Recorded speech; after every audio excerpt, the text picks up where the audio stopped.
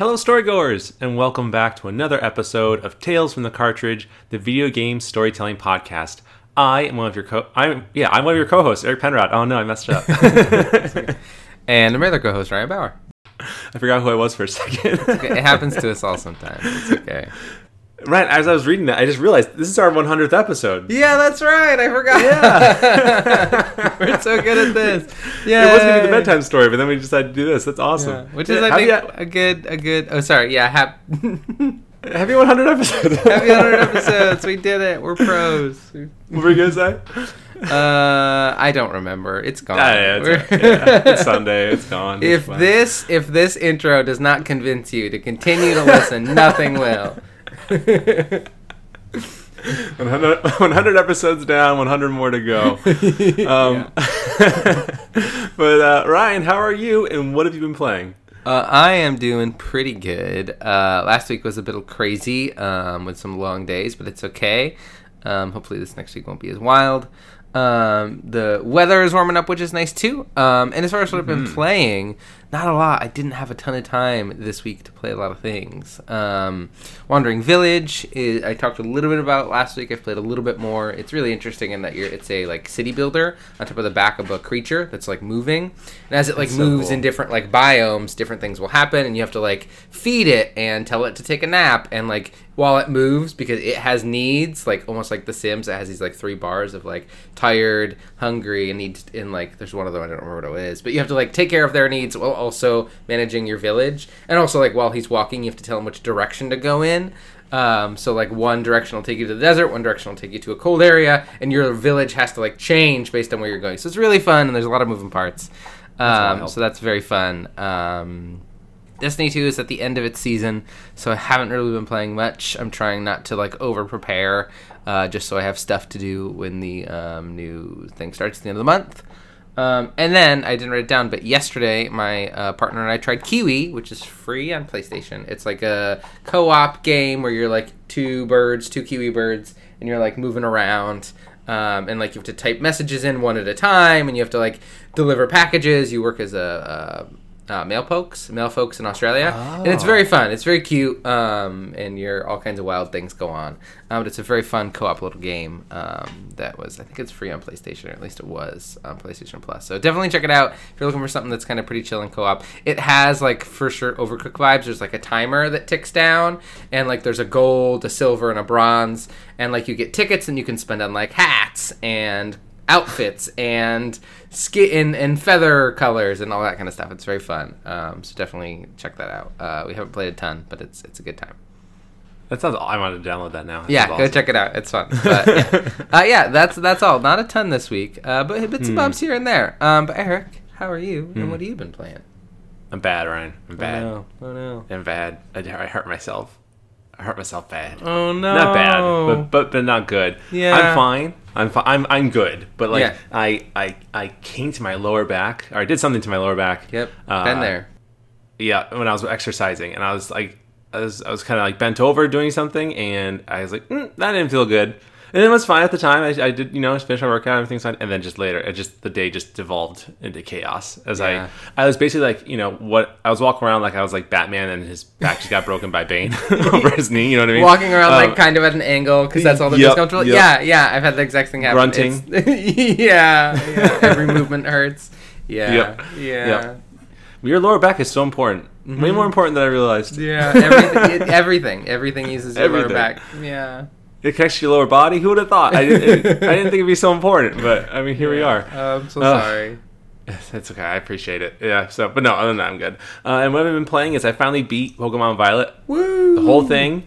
I got Greninja. He's Cool. done. I got him with my Slowbro.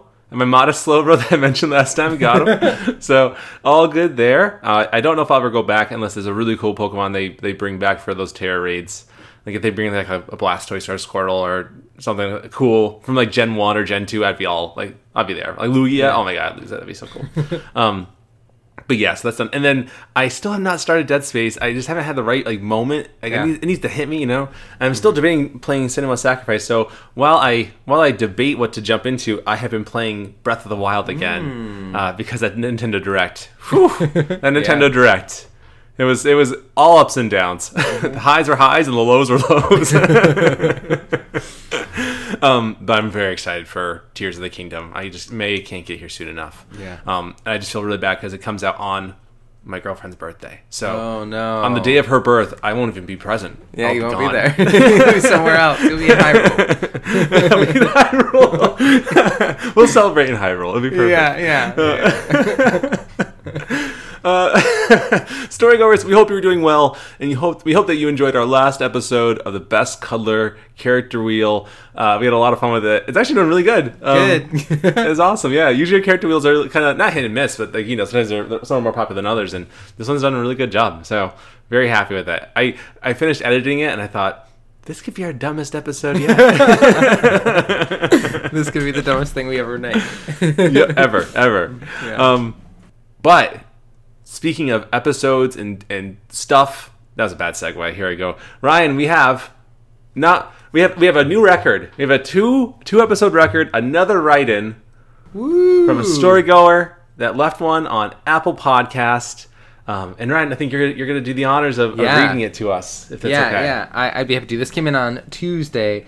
I'm going to try to pronounce this as best I can. I apologize. I think I know correctly. Oh yeah. I'm curious how you're going to pronounce it. That's okay, not to embarrass you. I was going to say Ansane, something like that. I was like Ain't Sane. Ain't Sane. Oh yeah, for sure that's it. I like Ansane better. Not better, but I like it. It's kind of It's cool. Okay, from Ain't Sane or Insane, let us know what it is. This is one of the best video game podcasts, in my opinion. Unlike an actual play podcast, they take the story from a game and make a script where if there is a game you wanted to play but never got to, you can experience the story, which is great. That's kind of our whole dig. We're trying to give folks who don't have time or who missed out on games a chance to still experience the really good stories that games have in just a different way. So that's awesome. Thank you so much.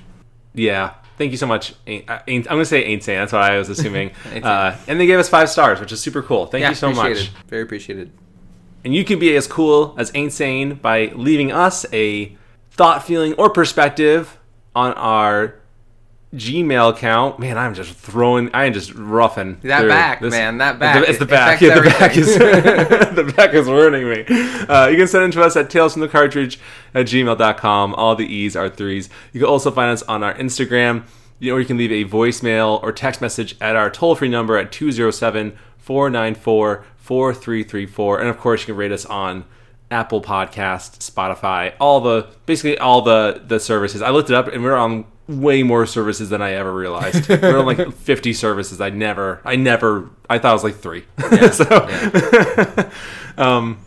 Yeah, and of course, you can also... Oh, go ahead, please. And if you have written a review or something like that on Spotify, we can't see them until we get 10 of them. So, folks, please, there might be some hidden there that we haven't got a chance to see. So, keep doing them on Spotify because we don't get to see them until we get to 10. So just that'd be super cool to get to 10. Yeah. 10's the goal. Yeah, we probably don't need any more after that, but please keep going. All I want is 10. Don't do any more. We'll start doing that in the intros. You can rate us on anything but Spotify. We have reached our 10 goal. And also, too, in that same vein, Ain't Sane, if you email us your address, if you are interested in some free Tales stickers, we'll be happy to send those to you. And of course, you can also find us on Patreon, where we are posting our scripts of the episodes that we do, as well as allowing you to feel the warm and fuzzy feelings of supporting your favorite podcast, which is hopefully us. And if it's not, it's okay. As long as you enjoy us, that's cool too. But we're only ever asking for like $1. Nothing crazy. But of course, no worries if not. But yeah, anyway, Ryan. Yeah.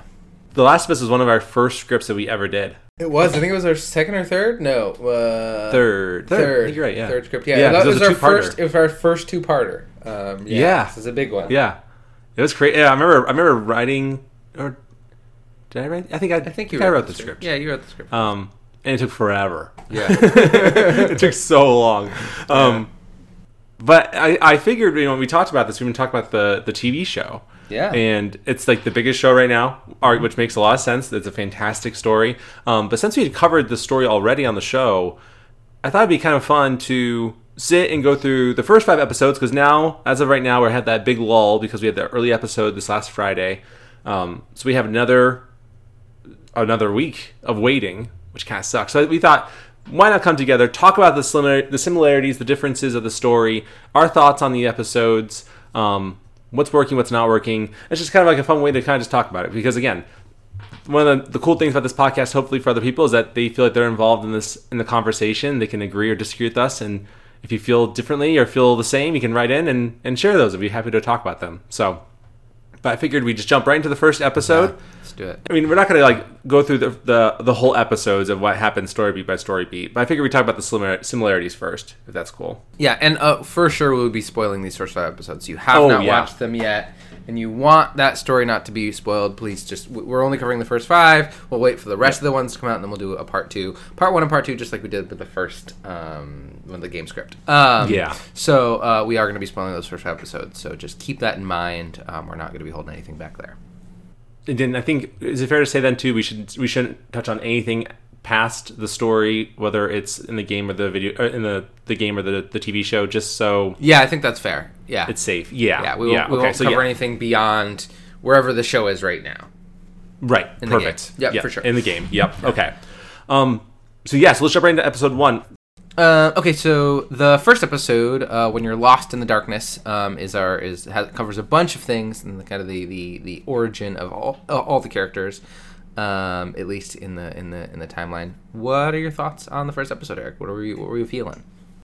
I mean, what's really cool about the show, I think what did such a good. So Eric, our first episode, when lost in the darkness, what do you think? How do you feel about it? What were your thoughts walking away from that first episode? Being like so excited, what are your thoughts? Yeah. I know. Well, I was nervous about the show. I was so nervous.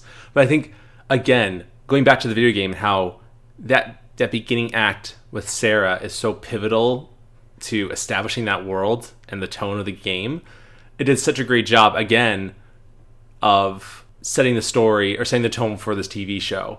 Even more so, I feel like the TV show is the second chance of revising or improving upon an already fantastic story. And that's what this seems like so far. Because though we only see Sarah for a little bit of the game, the idea of a child being killed is always just horrific, right? But what the TV show does so well is that it expounds upon that and builds upon Sarah as a character. Like her getting her dad's watch fixed, though that happened in the game, but we actually see her do that in the real world. Take the watch to the shop, getting that done, and you kind of see the hints of that something's wrong in the world that we don't really know what yet. Yeah, I love that it was like really early on. Like she had no idea, but the shop owner, the clock fixer's wife, kind of knew something was happening, though you weren't sure. And all the helicopters flying by, and it wasn't until nighttime that things got real, which is kind of wild. So, and they build upon Sarah's kindness with her neighbors. She didn't want to go over, but she did, and she's very kind in that regard, and like made cookies and the hinting of it, as well as the horrifying nature of the infection, right? And I remember like watching that moment when Sarah had her back to the old woman and thinking like, is that supposed to be as creepy as it is? Like, this seems so, like, was she supposed to be doing that? And then of course, thinking about 100%. Like, that was the terrifying part of it. And we learn why later in episode 2, why she's infected, but that they just did it perfectly. They didn't have to change anything. I think that's the thing I'm seeing in all these episodes that we'll kind of get to as we go down the line, is that they're only changing things that can be changed to better impact the story. There's no changes that have happened really that have been negative in any way that I've really seen, which is wild. Even the location of the spread, or what happened, or how it started, even the tendrils. But yeah, sorry, I'm jumping ahead of myself. I think that they did a great job at the beginning to set the pace with Sarah's death. Again, it wasn't that different. And I think, Ryan, you even said this in our group chat when we were talking about it, like that beginning scene of them driving from their home and into the city. Because they're in Texas, right? I forget where they were. They're in Texas. They're in Austin. They're in Austin, okay. They're driving into the city of Austin. It looks just like it is in the game. The direction of people, the running, everything is just wild. It is so well done. Even the hesitation of the military soldier not wanting to kill Joel and Sarah, they nailed it, which is so wild. It's so wild. And man, Pedro Pascal is just so cool. Like, why? How? How can he be so cool? Good job. Yeah, I don't understand. Like, it's just wild to me. But yeah, it's just I think that beginning scene, again, defines such a good story, and they nailed it because it was already perfect. You know what I mean? But I mean, that's not true. I'm lying, because like it was seemingly perfect, but then they built upon it more to build Sarah as more of a character, and now I would say it's pretty perfect. You know what I mean? Like a running thought I keep having when I watch the show is that, man, I really hope this doesn't ruin the game for me. Like, because it feels like all these things are really making it more enjoyable, and I'm a little scared to go back and play the game now, because I'm like, ugh, am I going to not enjoy the game as much as I enjoyed the show? And it's a little bit scary. So I don't know. What do you think about the beginning of the spread? Yeah, I thought it was like so well done, and the slow like frog boiling in water, a really bad thing to do. Please don't boil frogs in water. But like this, Please like don't do that. You know that something is wrong, but it is so incremental that you almost don't notice it. Like the first thing is the radio message, like, hey, there's something going on in this place around the world. They're like, hey, where's that? Who knows? Doesn't matter. It's far away. And then like they go throughout their day, and like there's the like there's one of the things, I don't know if you noticed this, Eric, is in or if anybody noticed, I didn't notice. I was watching a YouTube video and they were telling me that when Sarah is at school, one of the little kids is like moving his hand uncontrollably, as like in one of the symptoms is loss of motor control, and so you get this like weird like, oh man, why is that person just moving his arm so strange? And then like it cuts to something else, and you see like that. All kinds of strange things happening throughout the day, like the you can tell something is wrong, but again, it's hard to know how wrong it is. And Sarah, as a kid, just doesn't understand. And I think you have this moment that wasn't in the game that is in the show, where Sarah is in the backseat worried because they tell her to comfort her. Oh, it's just in the city. She just went to the city that day. And she's like, oh, but you have to go there for a long time, right? And he's like, yeah, it's not a bit, you know what I mean? There's this extra layer because we have this connection to Sarah. In that narrative, it adds more tension to that moment, and we'll find out in the next episode, you know, what the cause of the outbreak is. And all throughout this episode, they're dropping hints of like, they didn't eat pancakes that day, right? They didn't take the biscuits from the people next door. Mm-hmm. They didn't have their birthday cake, right? All of these things that they didn't have, which like, you know, it's so well done and so thoughtful in a way that the game just, you don't have the budget to have Sarah like to make an entire city just for one scene. It just doesn't make sense. And that gameplay isn't fun. And I think what I'm noticing in the game, kind of like what you were saying with does it ruining the game, is the story is better without the constant like gameplay pieces where you're just walking from part A to part B, killing a bunch of people, and then the next scene happens. I think it's a better story when it's just narrative. And I think that is just a symptom of the types of games that were being created that time. I think games now do a better job of filling in that space with different type of stereo and different type of motions. And as I think we move away from like needing to do loading screens, I think that'll get even tighter. But overall, I really loved it. I loved the first episode. It did such a good job of setting up the stakes, the character relationships, and all of those things. And I think it, like you're saying, it made it that last scene even more impactful. Because of the time we spent with Sarah, because of that emotional connection we had with her. And the infected are like so much scarier, I think, in the show than I think they were in the game. That's because in the game you kill so many more of them. And you know, like as a player, I know, Sarah's never actually going to be in danger because she doesn't have a weapon, she doesn't have a run button. Like I know meta wise that they're not going to put this character in danger as I'm playing her. You know what I mean? So but even knowing that it was so tense when she was in that house and things started to go wrong, or when like she went back in the house again. You know what I mean? And we know as even as people who've played this story, what's going on. And why that's a bad idea. And I think that's also part of what makes it so successful, is they are playing with both us as people who've played the games, what we know and what we're expecting, and using that tension, and then also people who haven't played it are like, what's going on here? Like somebody had mentioned that they thought that Sarah was stealing that money from Joel. And was going to go then sell that watch, but that's something I never thought of because I've played the game and I knew, you know what I mean? But somebody who doesn't know Sarah's character and doesn't know who they are, we need to establish that this is a kind and good person. How do we do that, right? And so then they found a way to do that. So like so many things that are both for us as people who have like played this game and done this story, and for people who haven't, is just so well done. That's such a good point. I never thought about that perspective because like yes, in our minds, we played the game, Sarah's like a sweetheart. Like, Yeah, she would never steal. really like, kind, right? Yeah. Yeah. She cares so much about her dad, and we know that. But yeah, in that moment, you've only known her for 5 minutes. So that's wild. That's such a good. Wow, I'm so glad you said that because and those are the little things that when people do share their perspectives on the story, whether you played it or not, you learn something different about how someone saw the show or saw the story. That is so interesting. Yeah, and again, they do it like in the game. Well, actually, no, because I was gonna say like in the game, you see Joel and Tommy's relationship as really positive before things go down, but you don't, right? You don't see Tommy. You don't, yeah. So like the fact that Tommy came in the show early and you see that dynamic, and even though it was 5 minutes long, not even when they're talking, you can tell they have a really strong dynamic, really strong family bond. yeah. But yeah, in the game, you don't see Tommy until everything goes down. Wow, yeah. So again, it's just these little things they're adding to just build upon an already great story, which is wild. Yeah, that's so cool. And you can see that Joel is just trying his like in throughout the story. Joel's always just trying his best, right? Even to his own detriment. And you can see that it was the same way in his personal life and before. I mean, in his life before the pandemic infection. Right. Yeah, because I think like the whole purpose of this first episode is to show Joel's failure in this moment, right? And again, it wasn't a failure that Joel had any control over, but like Joel feels like a failure in this moment. This is his first time he has let somebody he cares about die, and that will color the rest of his experience for the rest of his life. And that how impactful and important that was. So we had to care about that character so that we could feel what Joel was feeling in that moment and how hard that was. That's what it's setting us up for there.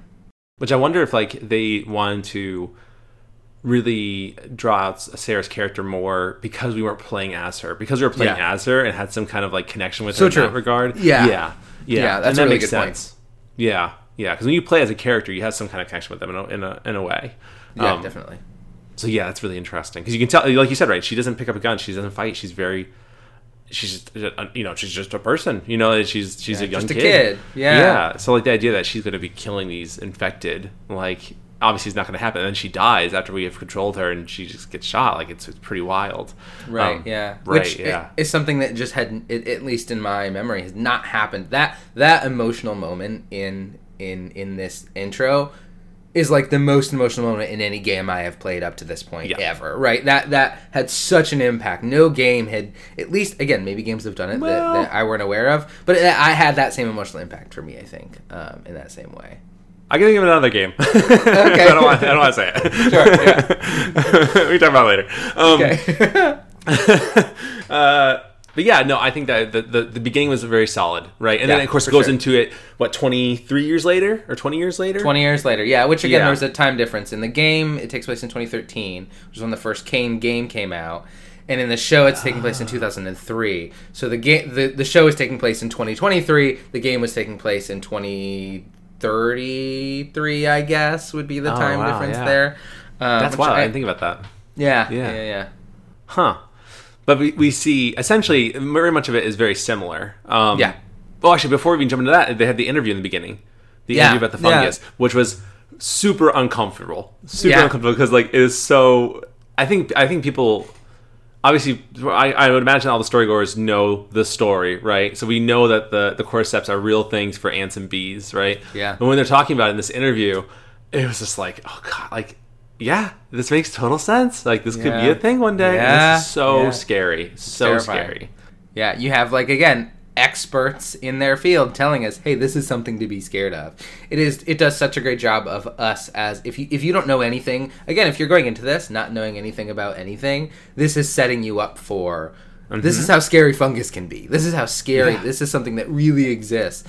Be scared of it. And then we're going to show you why you should be scared of it in the next, hour.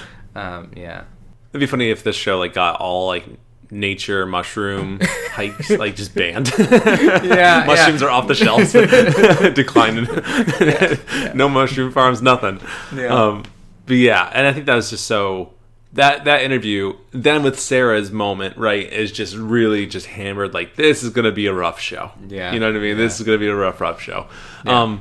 But everything up to this point is great, right? And then leads us to the future in 2023 where Joel is the Joel that we know. And Pedro Pascal does a great job as him. He does fantastic. I I didn't feel like negative about it, but I also was like, eh.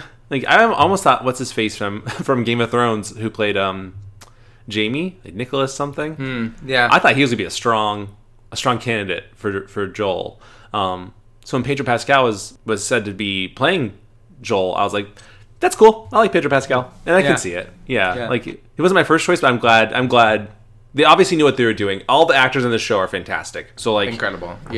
Yeah. So they whoever was the casting director or whoever that person is, I don't know anything, did a fantastic job. And by the way, also I want to say this. I'll probably say this again 5 times as we go through all the episodes. Whoever does the set design deserves whatever award. I don't watch award shows. I think they're stupid, but like whatever award is for TV.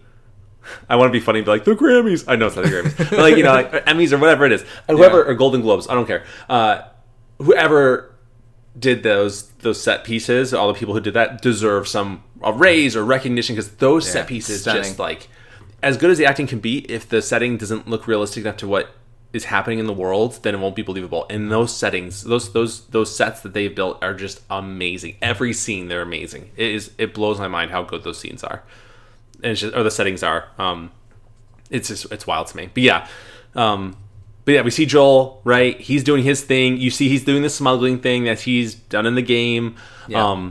And we know that how we kind of learn about Tess, and I think it's Robert is the guy that smuggles. Yeah. That dynamic was very different compared to the games, but that's okay because we didn't need it. We weren't guns a-blazing to kill this person. We kind of just needed to understand what the role was that Robert played, which was he had a car battery that now is not. Yeah, which in the game it was guns. In the game he was running guns. Oh, was that all right? Okay. Yeah. So because again, they're making sure we know that Joel cares about his brother, and in the game that wasn't something that like we really learned about until later. Right. Because what was the? I wanted to look this up and I forgot to. But what was the reason for Joel taking Ellie? It was just to smuggle. Same reason. Yeah. Like, hey, I don't think it was. Like, I don't remember if Marlene went to find them or if it was after they killed Robert. They just ran into each other. Robert. Yeah, it was for the same reason. They know Joel. I think it might be the same writing. They know Joel and Tess get things done. They know they are good at moving things around this world. And so I think they're. I don't know if Tommy join the Fireflies in the game as well for a brief period? Yeah, I think he did. He was in the Fireflies, but then he quit before we meet him. I think. Mm-hmm. I think, but I'll have to double check. It's all, it was nothing to do with finding Tommy like it is in the show. Right? Exactly. There was there was nothing to do with Tommy. It was we need to go and we suffered a loss here because something happened here. We need to. Robert. Yeah. Yes, I think Marlene also wanted the guns. I think he had sold them. Maybe that's what it was. Yes. Yeah, because she needed them to escort to escort Ellie out. Right. Which I imagine they changed it to make Joel more sympathetic. He cares about his brother, right? Yeah. Which is a much more human way to connect with somebody than the possession of, or just wanting to smuggle for smuggling's sake into to secure them. So, which actually is very human as well. So, but I think the brother aspect is much more. Right. It shows a side of Joel that he's not showing, right? And compassion and caring, where he is very in the exterior cold and distant. So, but it's fine. Like, again, another good detail that they shifted to make work, and it worked. And then, of course, the introduction of Ellie, which I think the actor's name is Bella Ramsey. I'm pretty sure. Yeah, Bella Ramsey, incredible. Yeah. Incredible job. Yeah. I again, when it was announced, I was hoping. I forget the other actor's name who I was hoping is for. They were in the movie Booksmart, and they're in some other things. They're like the lead person online. I saw everyone always wanted her to be the Ellie, but she wasn't. She had aged out. And I think Maisie Williams as well from Game of Thrones was considered as well, which I don't know if it would have worked, but Bella Ramsey's been doing a great job. And like just her the way that Ellie swears in the game is just so like vocal. I think Bella Ramsey's doing a fantastic job in that regard as well. So her being chained up. And we didn't see. I don't think you see in the game that Ellie's chained up, right? Yeah. So I think the first time we see Ellie is when Marlene gives her to us. Because again, in the game, you're just following the perspective of just the character you're in control of. So in the show, there's a lot of like, okay, let's zoom out of Joel and Tess and go see Marlene for a little bit. Let's zoom out of that and go see Ellie. That just isn't happening in the game. Because again, that's not in the game. It's a different experience, right? You're following a character. You're being a character. And we see more of Marlene. I only mentioned Marlene, right? We see more of Marlene to where we can build somewhat, not like a serious connection with her, but understand that her methods are, or her mindset is in a good place. She wants to cure the infection, and Ellie is the means to that. And so her means are pure, or her desire is pure, which then you kind of relate, I would say, Marlene as a good person, right? The Fireflies are, you're not sure if the Fireflies are good or not, but Marlene wants to save everybody. So like, it's like, yeah, I think they are. And you get kind of hints at Fedra. So Fedra being, and actually I'm curious, the Fedra is the military force guarding the quarantine zones. And I don't remember thinking a whole lot about Fedra in the game, quite honestly. No, again, because they were just kind of a name that was heard, but they didn't have this same sense of, like, foreboding. And in the game, you really don't interact with Fedra other than, like, you see them scanning people on the side of the street, or you see them at checkpoints, but there is no kind of interaction with them in the same way that happens in the game, in the show, right, where Joel has a Fedra agent that he's actively talking to, and they're all talking about Fedra a lot. Yeah, in the game, it's just kind of not really talked much about. I think that the significance of Fedra being so much more profound, or really like more defined in the show, was to kind of understand like the role that the military would probably play in this situation, which I think is kind of spot on. They really decide who lives and who dies. Like with the child, this is the new thing they added that to the show. opening, The child it was so intense, because you could tell that Fedra person like was cared and didn't like that they had to do this, but wants to make this child happy in their last moments and make them feel comforted. Again, showing that Fedra isn't all just bad, evil people, but they're in like impossible situations and doing what they have to do to survive. Yeah, which again, like in our everyday right now, right? In every position, every job out there are good and bad, right? And so I think, and it kind of goes to show later on in the episodes as well how one Fedra is worse than another Fedra, or better than another Fedra. We can talk about that when we get there. But I thought it was very interesting how they shows how they impacted Fedra. Like they are the rule makers, right? They decide who lives, who dies, and they're the ones who execute that. So very interesting. But yeah, so everything, it seems like, is basically the same up to that point, right? Joel and Tess get charge of Ellie. Ellie is reluctant to want to go, and there's that scene where Ellie and Joel are together in the safe house, and Joel goes to sleep. Yeah. And he wakes up and is like, "You talk in your sleep, you know that?" Or whatever she says. But of course, adding the codes of the songs on the radio. Yeah, that was new.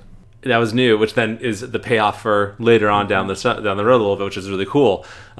Which again is just more of those. I think they do a great job at adding little, like Naughty Dog already does, adding little hints throughout to get the payoff later on. Naughty Dog's always been good at that, and I think that they just again continue to do well. I love that Neil Druckmann is so a part of this, so much as I think it's Craig something, the showrunner of the show. Like they seem like very much equals in this whole thing, which is great because I don't think one having more power than the other would have led to anything positive. So it sounds like they're a bunch of equal partners in this, which is awesome. Yeah. I'm almost a little sad that the other creator of The Last of Us wasn't involved in this more. Yeah, and kind of got cut out of the like any type of credit in those types of things. That I don't know what that mess is. That sounds really unfortunate, but I don't know the details.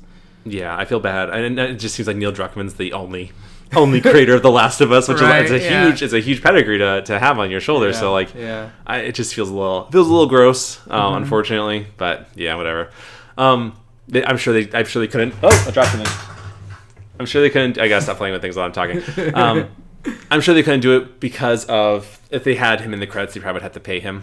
Right. The other creator, I'm sure that it is. Yeah. Which is kind of gross to think about, but whatever. That's it's not okay. But yeah, it is. It just kind of is what it is, I guess. But really, up to that point is the same. I think the only big difference I could think of going from that, because they leave the safe house, they go out, Tess finds the route, they leave the route, they go out into the rain as they do in the game before going out into Boston. But in the show, though, the difference is they run to the Fedra soldier who aims the gun at the group, which triggers Joel back to the trauma of 20 years ago that causes him to charge at the Fedra soldier. And it sounds like, do you think he killed him? For sure. You think so? Okay. Them. Yeah. And also, difference in the game, there's 2 soldiers. In the show, there's 1. Oh, is that which right? Which I'm assuming is just so it feels more impactful. Because, again, they want to call back to that moment. They want to call back to that trauma.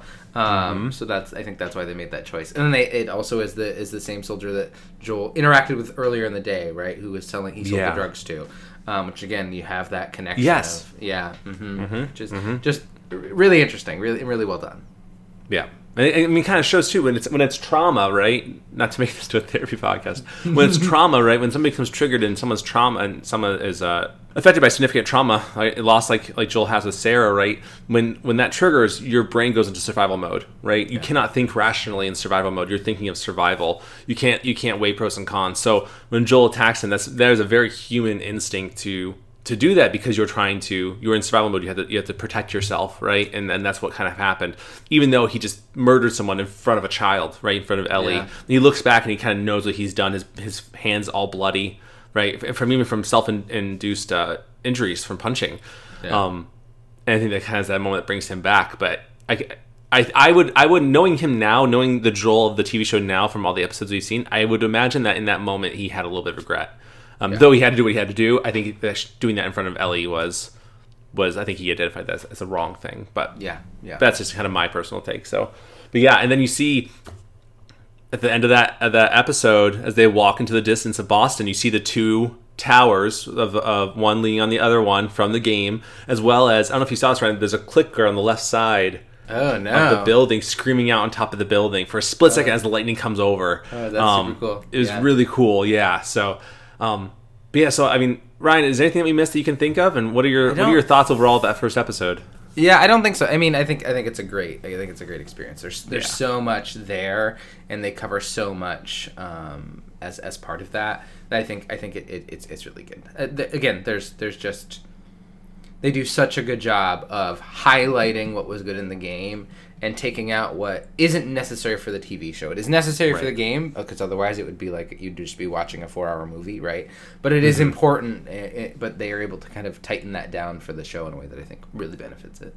Yeah. It almost does it more justice, because like at least when you think about the game, like the odds of like if you think about the game from a realistic standpoint, the odds that Joel is just like murdering so many people successfully without getting injured is just kind of like wild, right? Yeah. So like what's kind of nice is that he isn't having to go through hordes of people and hordes of infected, right? Like he is just kind of like, it is a much more realistic take, which I think just does it more justice and more just makes it more believable and more enjoyable. You know, if it had been a straight from the video game adaptation, like he would have been killing so many more people. I don't know if that's really someone that you can. It's hard to connect with Joel if you're seeing him kill a bunch of people in that regard when you're not playing as him, I guess. I don't know if that makes sense, but like, I don't think it would have been easy to connect with Joel as well if we see him just constantly killing people. For sure. But yeah, I think it's just such a good way to start the show, and I think Tess is so good in this as well. I feel like the actor that plays Tess did such a great job with Tess, like just very Tess. Like just more, really not a whole lot different, obviously besides their appearance, but like did a great job with it, I thought. But yeah, so of course leads us to episode 2, which is, I don't know if you saw that, it said the title episode 1, Lost in the Darkness. Sure, I don't remember. I don't either. Yeah, we had to restart a few times, but episode 2 being titled Infected, and of course, good reason why is when we first see the infected. I thought going into this, Ryan, that episode 2 would be all about them going through those 2 towers in Boston that we go through in the game. One's leaning on the other one. They probably have a name, and I just don't. I don't know. I don't know what they are. So I'm sorry for any Bostonians that are like.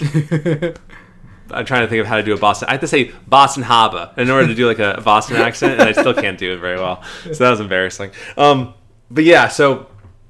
I come to find, of course, we don't go into those, and I thought that'd be such a cool thing to do if they had to go through those buildings and you're kind of leaning on stuff, but I'm sure that would have been a huge hassle to have to film and just set that up, and they just skip past it entirely. And honestly, at first I was a little bummed about it, but like it is what it is. You know what I mean? Yeah, it's fine.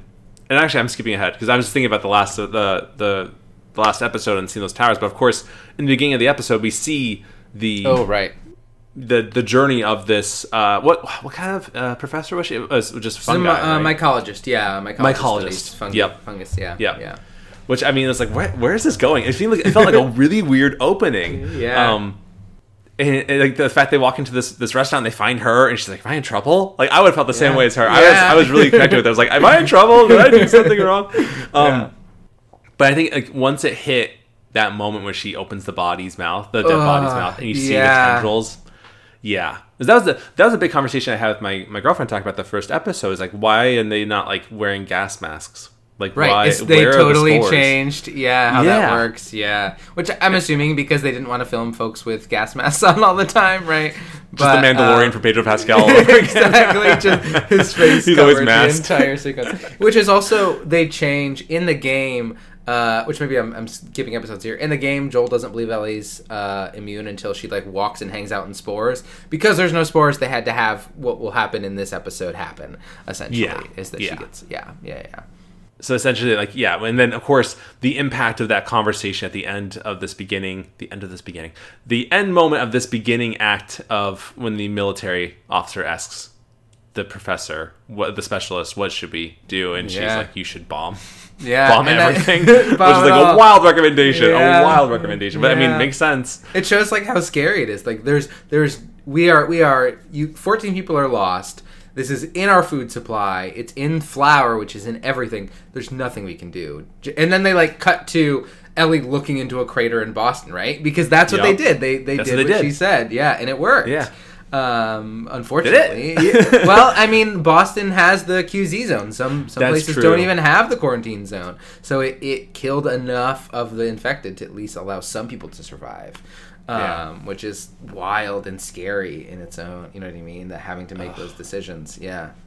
We'll get to best decisions in the apocalypse in the next episode, but but no, I just thought it was so. I can only see myself giving the recommendation of bombing everything if I'm like, no, I'm just kidding. Like, I was like Eric, what should we do? Like, we need to bomb everything. And they're like, what? I'm like, no, I'm just kidding. Just like, we have antibiotics, man. Everyone just put mouth guards in. You're cool. We can't fight mouth guards. Right.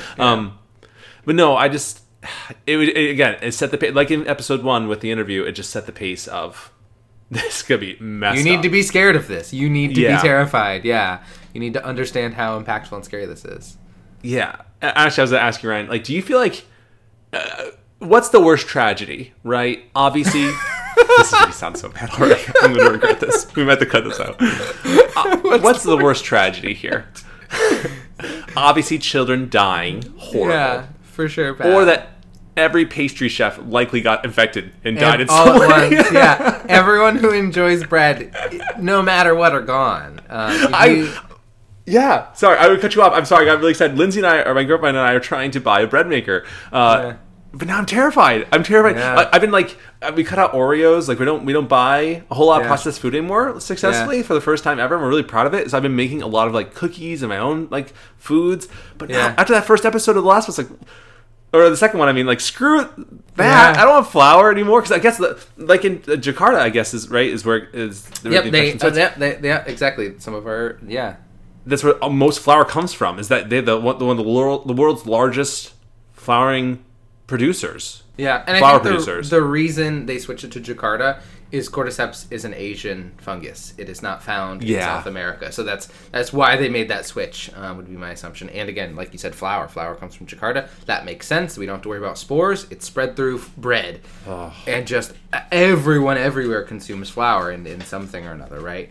Right. So it's just real bad. Listen, no offense to Jakarta. I'm sure they're great place. Super cool. Can we please put a new flower plant somewhere else? Anywhere. I'll take it anywhere. I don't care where. Just anywhere where cordyceps are not found, please. Like, if we don't learn from this, like, we will be the dumbest species ever. Like, if this actually ever happened, like, what? Like, we had the warning. Like, it was in a show. Like, come on.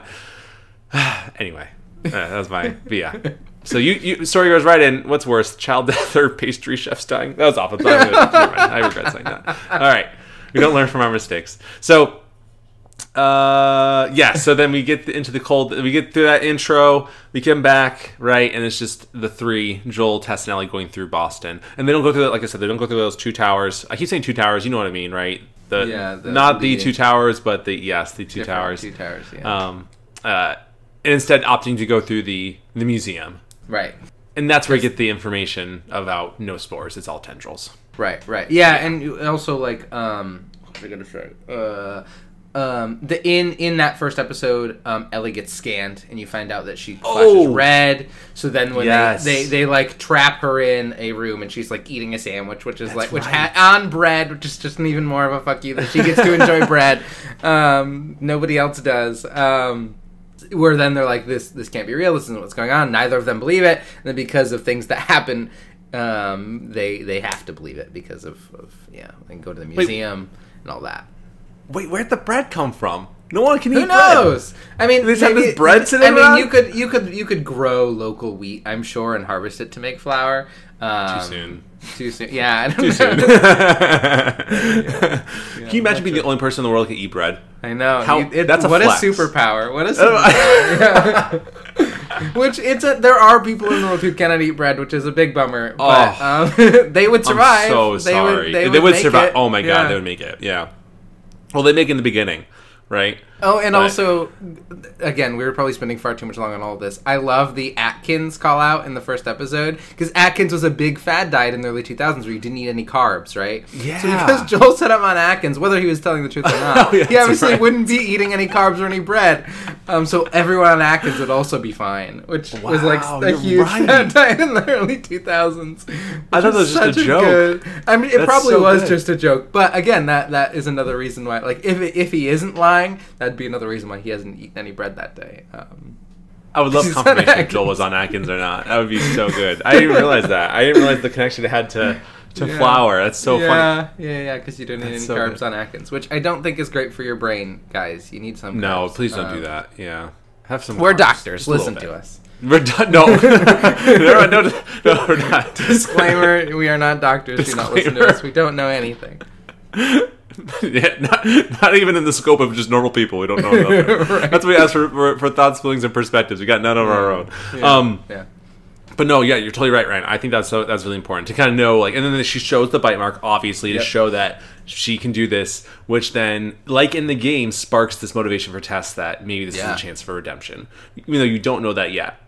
And so, which is, I think normally if it was anything else, Tess would be like, no, this is too much. Like, let's just go back. I think if it wasn't for this, but the significance, like, that's a huge, I can't imagine what that would feel like to know, like, to be in that situation, feel as hopeless for 20 years, and then see this ray of hope that in the form of a child that you think across the United States, that's big. Yeah. And I often think about, like, now after we go through all these other episodes, we'll get there. Actually, I'm jumping too far ahead. I'll come back to this point. So then, instead of going through those towers, we go through the museum, and I think that's the moment we talk about. They show the importance of the tendrils and the growths underneath, and they relay it back to the, what's it called, the fungal highway, or the fungal network that is in real life a thing where fungi are all connected and speak to one another in a sense of, or communicate or signal to each other, I guess is the best way. Yeah, there is a mycelium network, I think, in Oregon that is like hundreds of miles long. Where this entire forest is like it's one being, which is buck wild. Just destroy it. I don't even. No more. No more fungi. Which is then, of course, goes into the significance later when they crush the network on the ground in front of the museum. It crumbles to dust. Like, it's okay, and they tell you that if it's alive, it can signal hordes from miles away, and they know exactly where to go. Which adds another layer of fear that the game never had.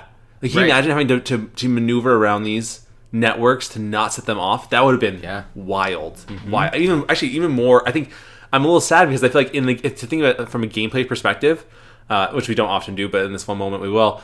That would have been wild, right? Instead of being afraid of the spores, we're afraid of the tendrils on the ground and like how.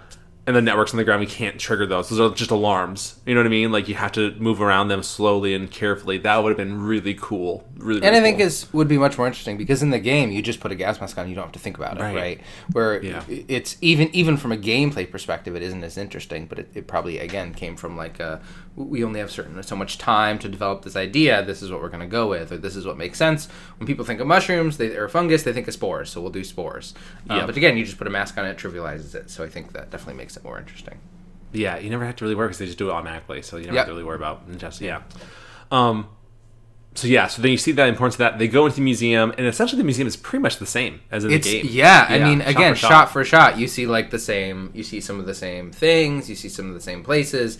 Same items. Yeah, same items. Yeah, the same things on the stands, the same parts, the same like way they maneuver around it. The same like getting separated it happens in the game, which again is important because of reasons. It is pretty shot for shot, which I'm really enjoying the shot for shot pieces to where as somebody who's played the game get to then see like, oh yeah, I remember playing that, but then they get to build up the world around it. I think that's a great combo.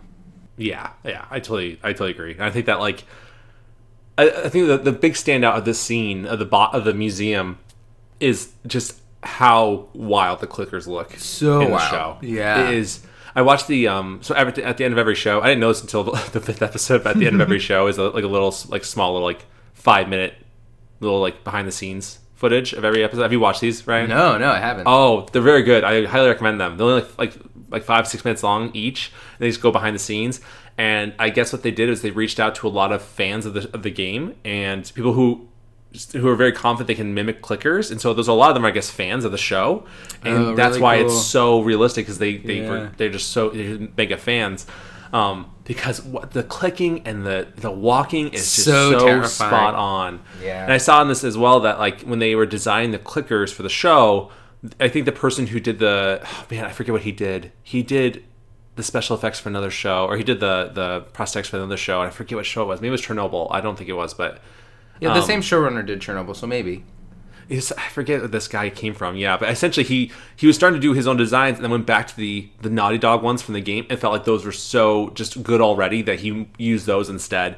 And it's just so interesting, like how realistic they make the clickers. It is so that moment when it screeches and that's the first time you really see is it calcified? What is I don't know what the growth. It's just hardened fungus. Yeah.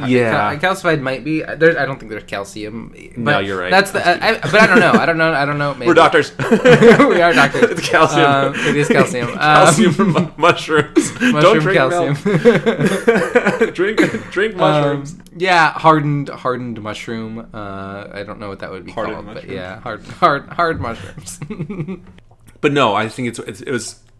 Is so unsettling. Yeah. And then it jumps over, and that's how you see the big difference. I think The Walking Dead always comes to people's minds as the zombie show of our time so far, right? The Walking Dead was so huge, but those zombies are typically kind of crawling at you, right? It was the horde, that's the fear, but the clicker is like individually they're a huge threat, let alone a giant mass, which we get to later, which is absolutely terrifying. But just that one clicker, or the two clickers in the museum, right? Were such, was it two? I think two. It was two. Yeah.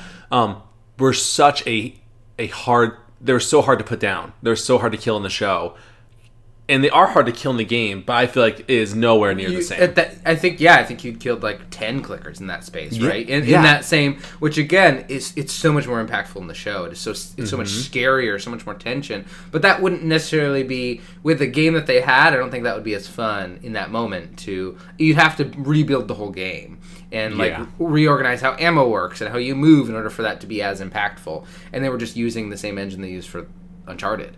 With some changes, right? So that it just wasn't designed. In Uncharted, you kill hordes of folks. So in Last of Us, you killed hordes of folks.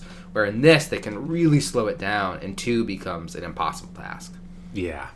I think it would have been too much, and I just think, but I think it's good. It makes this more realistic. The idea that Joel can just kill, or Joel and Tess can just kill 2 clickers without much conflict, really shows the fear of what they are, right, and what they entail. You can't just shoot these things and get it over with. They are really hard to kill, which is absolutely terrifying. More scary than a typical zombie, I would say. I think clickers are just so. The clicking noises too. I don't think they ever talk about this, but I've always noticed in a lot of the visuals of the clickers that they're the ones that have been calcified. No, I'm just kidding. The hardened mushroom version, right? Their teeth in their front 2 teeth are always a little bit more separated. Yeah. I don't know why. I wish I knew why. Maybe it's to help. Maybe it's to make that click. Maybe it's to make that sound. Maybe, yeah. Actually, Ryan, I was thinking about this, and I don't know the answer, and I feel like I should. But like when their eyes aren't covered, can clickers see? Yeah, so I think it's Okay. because the mushroom grows through their face and covers their eyes. Yep. They have to click to move click. around. But I think before, like later in the game, later in the show, we see somebody who is like in the process of changing, the one who engages with Tess, in the process of changing, and they can still see. And they see, you're 100% correct. Yeah. Mm-hmm. Yep, you are 100%. Yeah, and actually, let's jump right into that, because we get to that point, and then you see before, as they leave the museum, there's a shift in Tess, right? Mm-hmm. She is much more intense already, and even Joel calls like, "What's wrong? Like, what's going on with you? Like, what's happening?" And she won't say. And but of course, we get that scene, which I think we get in Boston originally. I think in the game, they cross the beam of wood, and Joel and Ellie stand there and they look at the view and they admire it. I think like they and again they say the same like. Yeah, you have to admire the view. Like same language, same shot, and like same again, shot. Ellie has no fear when she crosses, right? Like just showing that Ellie is not the scared little kid. She is strong and she is powerful and she is scared of things, but she knows how to power through it. Yeah, she's not Sarah, which I think is huge. Not Sarah. It's a really big, really important thing to hold on to in the show. I think, or definitely. In the story. I mean, she is not Sarah, and I think that's the hard part is that you want to. They're so similar in a way, right? Mm-hmm. They have a lot of similar qualities. They're very sweet people. They're very like charismatic. Though we don't know Sarah very long, you kind of pick up on that. Mm-hmm. Ellie is that, but she's just in a much different way, much more direct way, a more foul mouthed way, right? Right. Though Sarah has that also, I sell hardcore drugs. But she does make that. I forgot to say that, but she does make that joke, and that's so good. It's a very good joke. Yeah. Very, very good. So then of course we get to the Capitol building. I want to call it the Capitol building. Yeah, it's the Capitol building. Yeah. Yeah. Which is so different than in the game. Yeah, completely different than in the game. Yeah. But again, I think it works better because I thought about it. So I guess we can talk about it. When they arrive, of course, Fireflies are dead. Joel deducts that one was infected, probably ended up killing all of them. And of course, as they walk in, I think that's when they accidentally crush one of the networks, which signals that the infected that where they are. And you see that moment when the growths come out and kind of touch them. Yeah. On the infected's fingertips, and I think they even go underneath the nails maybe a little bit for a second, and it just informs them, which is just absolutely horrible. Again, builds upon something that's already great, right? Yeah. This threat is just so big, you cannot contain it, you cannot control it. So they go back to the Capitol building, everyone's dead, and that's when we get the reveal that Tess has been bit. Yeah, Ellie calls it out, which she also calls it out in the game. Yep. She says, "You're infected, aren't you?" Like she can see that she's working through it. Yeah. So, which I was surprised, like some of my girlfriend and I were watching, and I was surprised that my girlfriend felt emotional about it. Yeah. We didn't know the test very long. Right. And right. I didn't feel as emotional about it, but more so than I thought I would. Right. You know what I mean? Like I was much more like, oh, this really sucks. This still sucks. You know what's going to happen. This still doesn't feel good. Sucks. Yeah. And I think that I love that they changed the narrative from Fedra chasing them to the Horde. I think that was so much better because I was thinking about it. I was about to say this a little bit ago. I was thinking about it and I was like, I didn't even realize it was Fedra that was chasing them. Quite honestly, I didn't really I didn't even care that who was in the game. I just knew that Tessa was going to get killed and I was really sad, but I didn't realize it was Fedra. And I was like, wow, like I feel like Fedra just did not get built up in the way that it has in the show already, right? Yeah. Mm-hmm. But even then, I think the Horde were a much better way of bringing this to fruition, bringing Teth's end to fruition in the way that it did. What do you think about, so when Joel and Ellie leave, obviously, right, and the infected charge in, and you see Tess has dumped all the oil, and she's thrown the grenades on the ground, and she's trying to click the lighter, right? In that moment where the clicker sees her and walks up to her, what did you think about that? That's a huge difference. Huge difference, like terrifying and disturbing. There's like this, like, again, my interpretation was the clicker was like, oh, you're changing like I am. Like, there wasn't like, I'm going to jump and kill you. Like, oh, like a recognition of, let me help you along with this. Let me connect you with us, right? There was, but it's terrifying, this like intimate moment. Like, it is turned on its head in this like disgusting and disturbing way that makes like your skin crawl.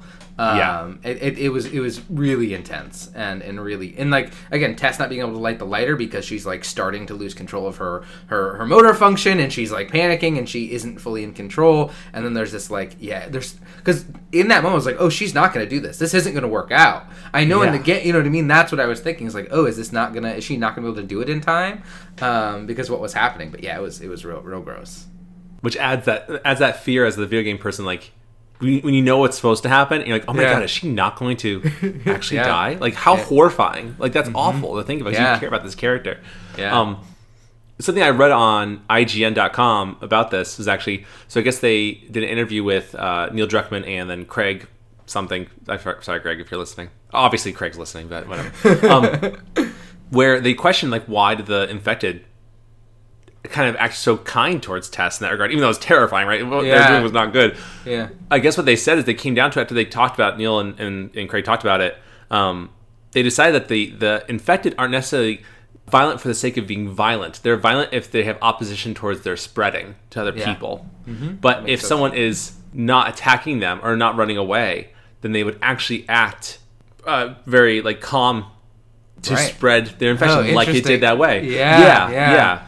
So they kind of, I guess that's canon now, where like the infected can rationalize or at least understand violence towards them, or the desire to not be able to spread the infection further. But when they see someone that's just being submissive in that regard, I hate the word submissive, but just kind of, not fighting against it.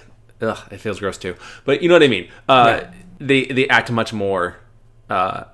They act kinder, I guess, or less violent. Yeah, I guess that kind of makes sense, because why expend the energy destroying this person when really they just want to, they're just going to join you? Why go through that? Yeah, why spend that energy when you could just much carefully, much slower, you know what I mean? Just walk up and boop, you're part of the team now. Welcome to the club. Yeah, you're part of the team. Boop. I wish I'll be infected to that. Boop. And I think that I'm glad they almost did it. At first I was like, why'd they have to do the mouth to mouth thing? That's so weird. Yeah.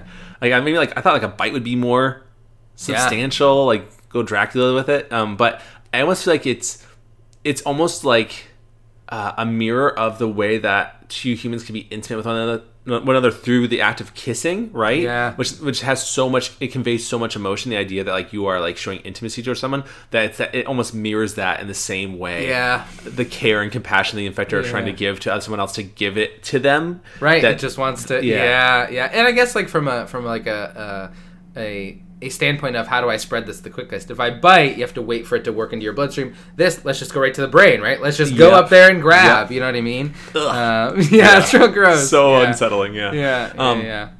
But thankfully, I mean, I hate saying thankfully, but Tess is able to ignite the lighter, and then blows up the building, which I think was like so much. I think that did her character so much more justice than in the game, because in the game she tries to hold back Fedra, but she holds him back for like 2 seconds until you like mow her down. Whereas, though I hate the idea the infected like were trying to spread into her mouth, like that is horrifying. I think her blowing up the Capitol building with the infected inside was a much more Tess move. It was a much more grandiose Tess move of leaving her mark. You know what I mean? Because like Tess is someone who has had a big personality and did hard things and was able to kind of push through, and I think that was like the best way that Tess could have ended, I guess, if that makes sense. So and I think keeping the focus again on the infected instead of on Fedra in that moment was really important, because that's what we want. That's what they want us to be thinking about.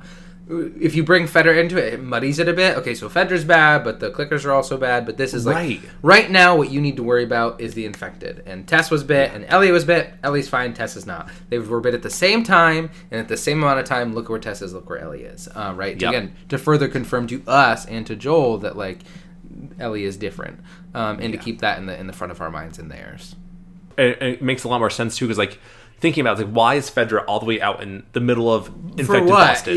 For what? Like, why are you chasing these 3 people? Like, like, what are you trying to stop here? Like, them becoming infected too? Like, it's to waste all those resources trying to kill 3 people. Like, I don't even remember why Fedra's even chasing them, to be quite honest with you. Yeah, I think they were just chasing them.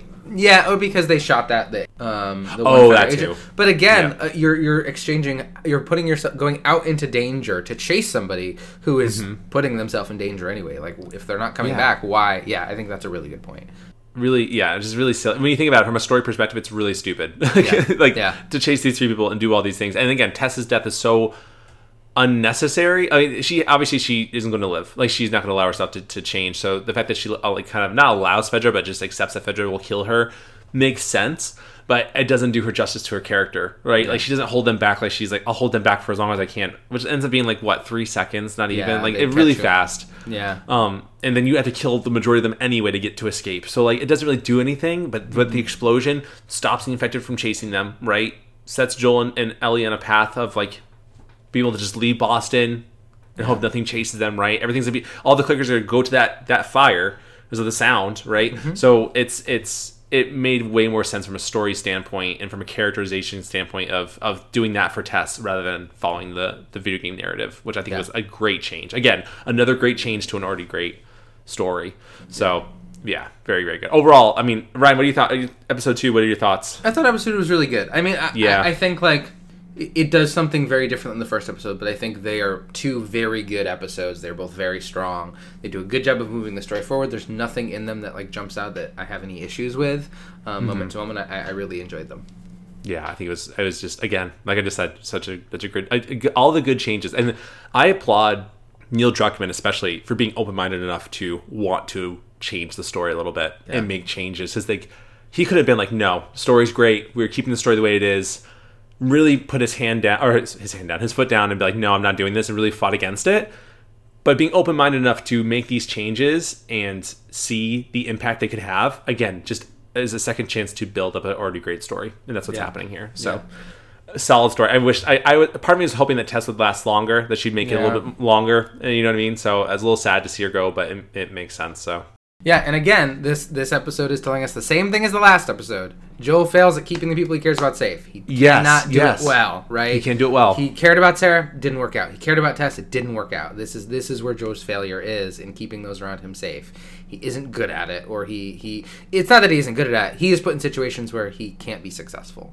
It is not a failing of Joel that Sarah died. It's not a failing of Joel that Tess died, but he himself feels that he internalizes it as a failure. Sorry. Yeah. People he cares about are lost. So I didn't mean to cut you off. I'm sorry. No, you're fine. You're fine. No, you were helping. You're fine. No, you're good. You're 100% correct though. You were 100% correct. I think that is so important. Which again pays off in the next episode too. But before we get that, I had a question though, Ryan. Yeah. I never really knew. I feel like you never truly knew if Tess was Joel's like romantic partner, right, or not, or just a partner in crime in the smuggling thing. Yeah. But I also in this behind the scenes little bit on the end of each episode, Neil Druckmann calls Tess Joel's romantic partner, which I thought was very like interesting. Which I wasn't super surprised about, especially because in the first episode she does lay down next to him. At least it seems like from his perspective, that's what happens.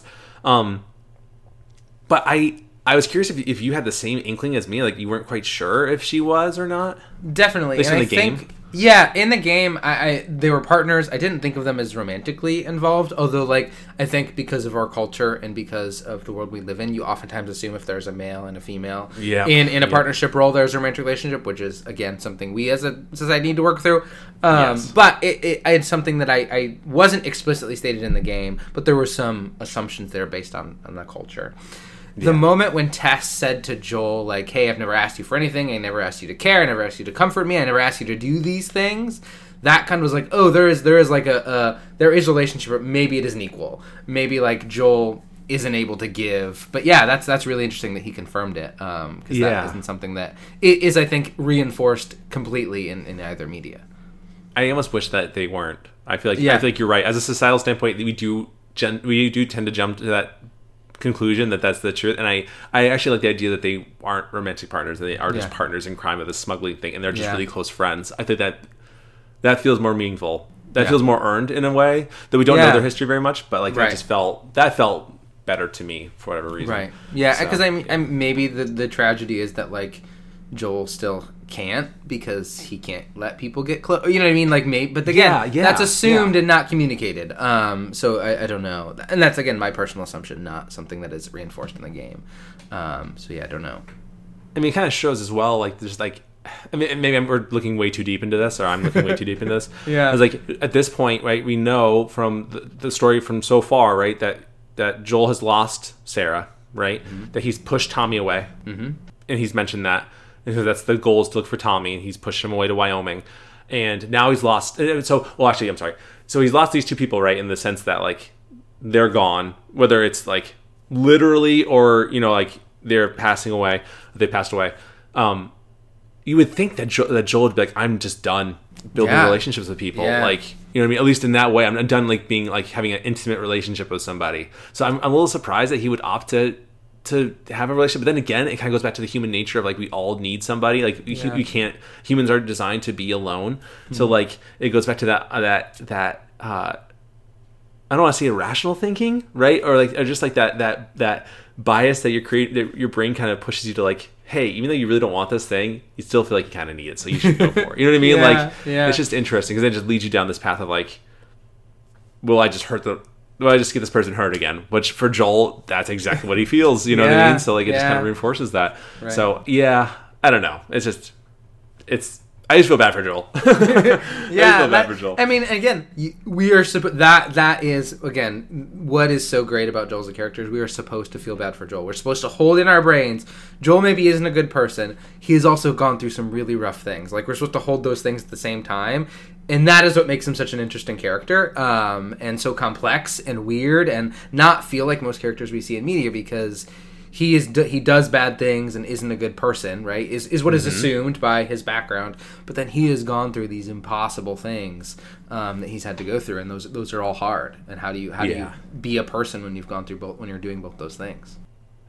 It really just shows. I think what this show does so well, and I think we'll touch more on this as we get closer to episode 5 and such, is that there is no such thing in this world as a good person, and there's no such thing as a bad person, right? Like, we inherently give these labels, but that black and white thinking just doesn't do justice to what a person is. Like, we all have the mixture, right? We all have, like, whether we have more good than bad or more bad than good, right? There are good qualities to every person. Some are just more few and far between, right? And that's what you have to do, and especially depending on your environment, right? The environment that you're raised in, or the environment that you're stuck in, right? Like, it just really shows, like, how that makes you need to survive, right? And do things that you don't want to do. Like, it goes back to the idea of this is so random. I think something this goes back to the show. I just had this random thought of Samurai Jack. The new season of Samurai Jack, and it's so good. I love Samurai Jack. It's such a good show. But that fifth and last season is so well done, because there's a moment where I'll bring this back, I promise. Samurai Jack is little, and his father, he's always, like, admires his father, and there's a moment where they get ambushed by like raiders or people, and the father has to go out and he kills these people, and he's drenched in blood, and he opens the door, and he's like, I'm sorry you had to see me do that. And he goes, sometimes good people have to do bad things, which then pushes Jack to actually have to kill a human person, which he's never done before. And that's just kind of that thing. And so he has to question with his morality, am I still a good person though I've just killed somebody? And so he has to wrestle with that feeling.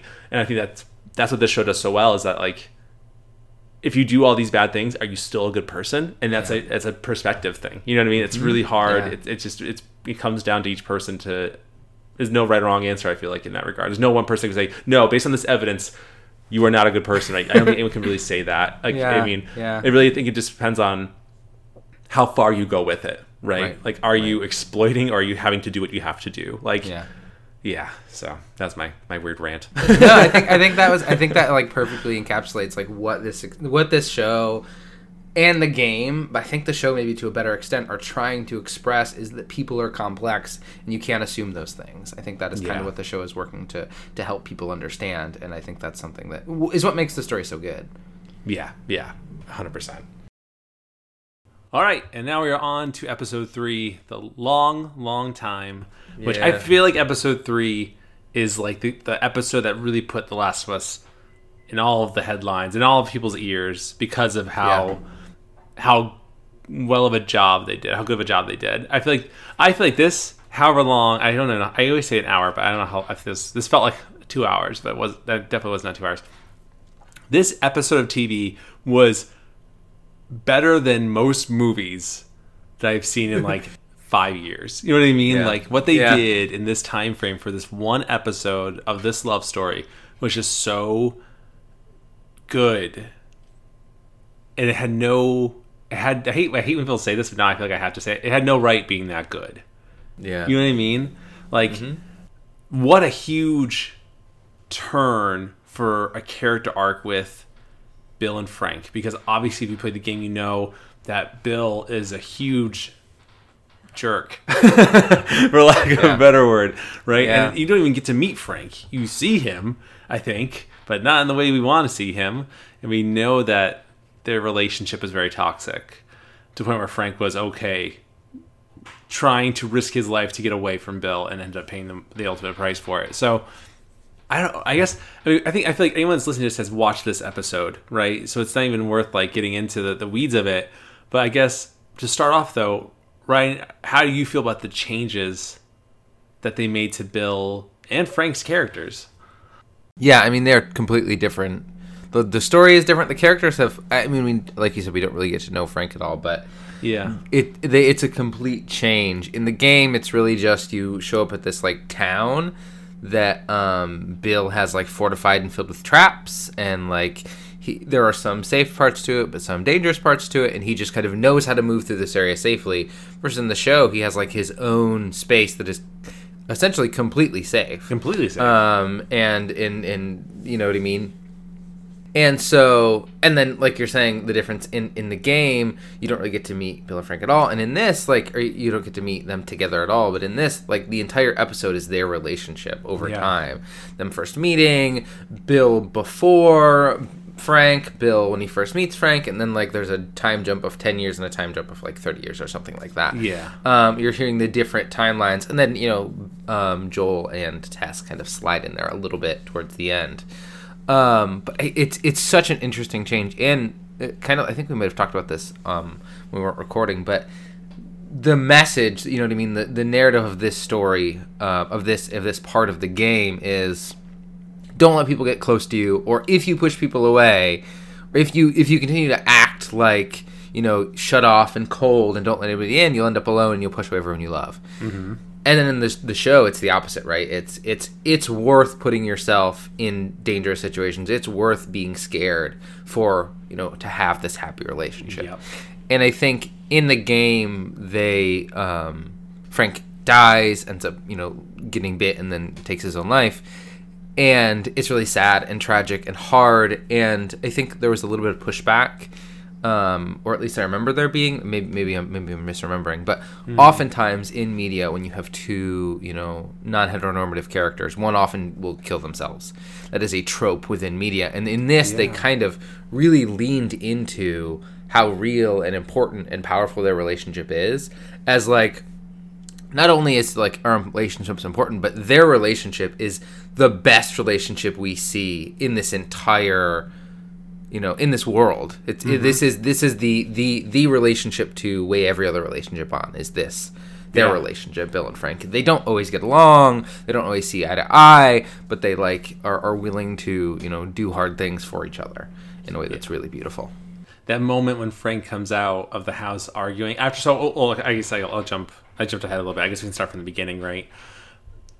Bill, I think they did a great job keeping Bill fundamentally who Bill is from the games, in a sense of he is this kind of I don't want to say like redneck, that's not what I'm trying to say, like kind of like not redneck, but he's more of a what's it called, a doomsday prepper type person. Yes, he's a prepper. And I thought his house was super cool. Like his house is just decked to the nines, like it was like ready for this to happen, you know what I mean? Like all the guns on his wall and all the preparation, the TVs, like he knew this was going to happen. That cool chest on the floor that opened up into this the secret compartment in his basement, like that's all super cool. And it shows that Bill made the right choice in staying, right? When everybody else left and they were shown to have been killed later. In that when Joel is trying to keep Ellie from seeing the dead bodies up ahead on this road. So really Bill made the right choice in staying, which you think would be counterproductive, because then but then again he keeps this whole town running. I question like how he was able to keep power going for 23 years. Was he able to get that much gasoline to power? Sure. Like all that. It's like as I noticed that like my only gripe with the episode is that like when Joel and Ellie go downstairs into his little bunker, like he just has like all the electricity still running, like music's playing, his TVs are on. It's like I would be like hoarding all of the electricity I could, like to not run it harder to, or maybe I just don't know enough though about generators. I don't know. I could just not know enough about generators. Sure. But actually, even before that, it might be good to touch on the beginning where Joel and Ellie are 10 miles out of Boston, and everybody was critiquing the valley scene, right? Yeah, which was really funny. Like Stephen King Yeah. even mentioned, he made a joke about because he lives in Maine, so like he lives it. He's lived near Boston before. Yeah. Like we are not that far from Boston. We are like maybe 60, 70 miles from Boston right now. So yeah, it's super funny. Like there's nothing like that essentially around here, or at least down in Boston. I mean, but I thought it was really, really cool. One, because I guess most people don't really understand the connection, but seeing the Cumberland Farms run down, it was really cool. I was like, oh my god, it's so cool! Like it's so cool because we live in this area, so we know what Cumberland Farms is. Someone made a joke. I was actually talking to a client of mine who loves The Last of Us, and we were talking about the show, and he said that he saw a meme of like it was a picture of the Cumberland Farms from the game, and it was like, what you see 10 miles out in the apocalypse in The Last of Us, and then what it would actually look like, and it was just a rundown Dunkin' Donuts. And I thought that'd be so funny if it was a rundown, rather than a Cumberland Farms, just a rundown Dunkin' Donuts. How like quintessential Boston would that be? Like, it'd be so perfect. I'm sorry, I'm a little sad they didn't do that. But I think the most important part of that whole scene, though, which we don't get in the games, which I think was really powerful, was the scene where Ellie goes down into like the subfloor or the what would you call that? Basement area? Not even basement, really. I guess. It's like storage space. I have no idea. Yeah, and you see the clicker buried in the rubble, which I'm surprised he's not more overgrown in his face if he's been trapped there for quite a while. He still has his like gas station like clothing on, his employee outfit on. I feel like Ellie putting the knife to his forehead and cutting him was to test if he felt anything. Yeah. I don't know. What did you get from that? Yeah, it was kind of like a exploration, like this weird curiosity of like what are you made of, and like why doesn't this affect me, and like why, I don't know. It was this kind of very strange moment of giving Ellie power over this creature when it had none. Yeah. In this weird situation, and her kind of morbid curiosity. And we see, just like when in the second episode when the skin was cut, you see that like the fungus behind the skin and that kind of stuff to confirm that it's the same situation. But yeah, I don't know what that is. What Ellie was trying to work through there. Mm-hmm. I think it kind of keeps building on the idea of like, are these people still alive inside? Like, are they conscious of what's happening and they're just trapped in this body that they can't control? Which is like literally more terrifying than being a zombie. Because when you're the idea of a zombie is that you are dead and then you're just reanimated. You're not you anymore. But with the cordyceps and the clicker like mentality of like, these people don't essentially die. They just shift. So are they really alive still? And how terrifying that is. Like, I think it's just so unsettling, because I feel like she cut his forehead to test it, to see if there was any reaction or anything, and there wasn't, which led to her killing the clicker. And I thought that was very, I don't know, it's like she had some kind of like you said, like a power control thing. Like here's this thing that has caused so much harm and pain to all the people in my life, and people even I don't know. Let me, I've seen Joel kill these things. Let me give it a try. Right, and barely get away doing it, and look like this one's trapped. I was like, for sure that I was gonna grab her somehow, but I don't think that was the point. But I do also love that she found some tampons, which I thought was really funny. Like, as someone who doesn't need to use that, I can only imagine how funny that was for people. That was like, oh my god, in a post-apocalyptic world, that'd probably be awesome to find. Yeah. Like, my girlfriend made a comment like, that'd be so good to find in an apocalypse. You know what I mean? So like, good for Ellie.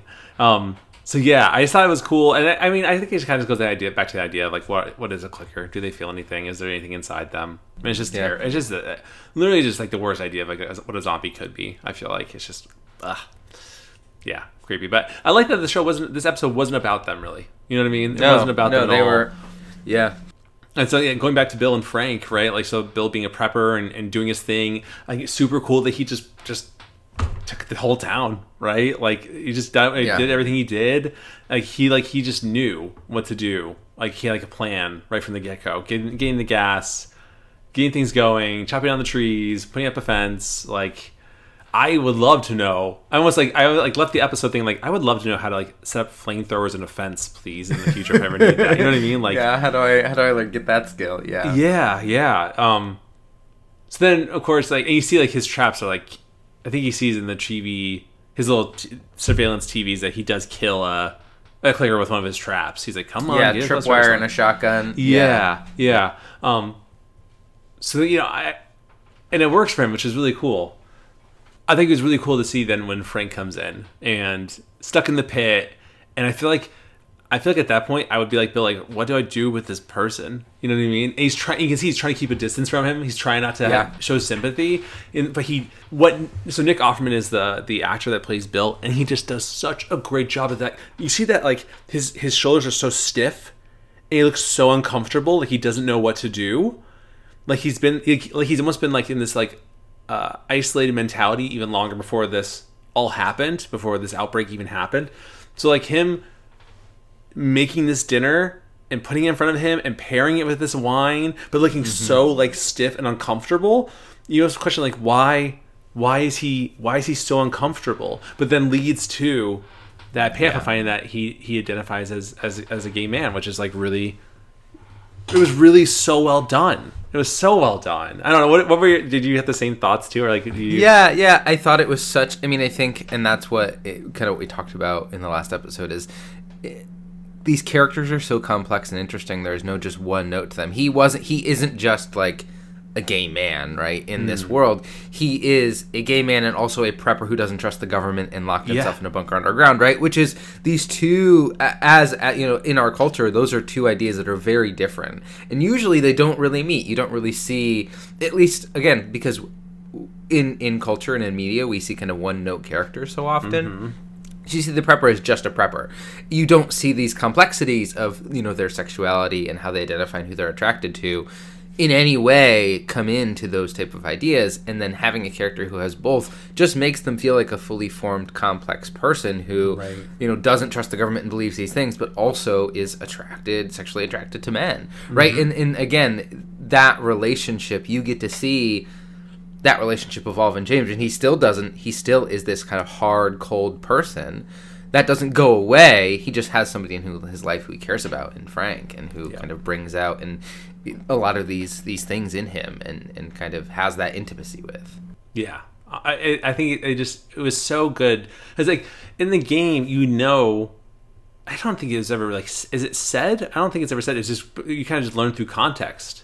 Yeah, exactly. It's through context. He refers to him as his partner, and like he makes a comment about the clothes he wears and those types of things, which again is leaning on that trope of gay men care about what they look like, and that's how right? He's talking about what people wear, which again is leaning on a trope, and in this show does not. That is just not who Bill is, and Bill doesn't care about those things. They have an argument about that. Like, what does it matter how things look?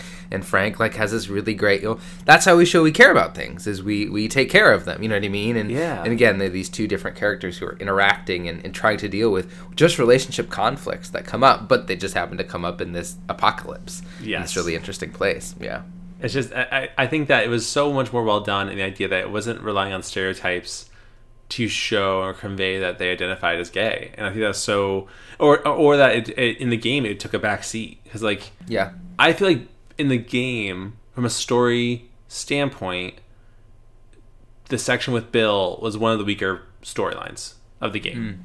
I feel like that was a storyline that I don't really know what it was trying to teach us, quite honestly, or if it was even trying to teach us anything at all. You know what I mean? Like, I feel like the only thing I really got from that was that this world can make you into a horrible person if you push everyone away. Is kind of what I was getting from that. Whereas in this version of it, in the TV show, what I got from it was, like you were saying, Ryan, it's okay to be afraid. It's okay to fight for the things that you love, because that's what matters most in this world now. And which are two very different, essentially kind of saying, like, not saying the same things, but it's trying to teach a really important lesson. But like, I don't know. I almost feel like the game is more realistic in what they're trying to convey, though the TV show, you could say the TV show is a little less realistic in the idea of like, could this person really keep this town to themselves and secure the way that he did? Though is fully possible that could have happened in the way that he found love and they just made it work. You know what I mean? Like the way they conveyed their relationship in the story, in the TV show, was so realistic because there was the highs, there was the lows, there was making it work. You know what I mean? These two people who just happened to find each other in this situation and they made it work despite their arguing or that. And like relationships are, like there's great times and there's not great times, but you make it work if it's worth making it work. And for them it was. So like, I think it was cool to show that though the infection and the outbreak caused so much awful stuff to happen, the idea that nothing positive could come from it still is unrealistic. Like, positive things can still happen. And that's what this, I think, showed in the same way that, again, like you're saying, Ryan, that it's okay to fight for the things that you love. Which it kind of gets challenged later on in the show, right? Yeah. It's so interesting. But I think it was so well done. I just think that though the whole section of this story is radically different from the game, I prefer it more, the TV show over the game. Do you feel the same?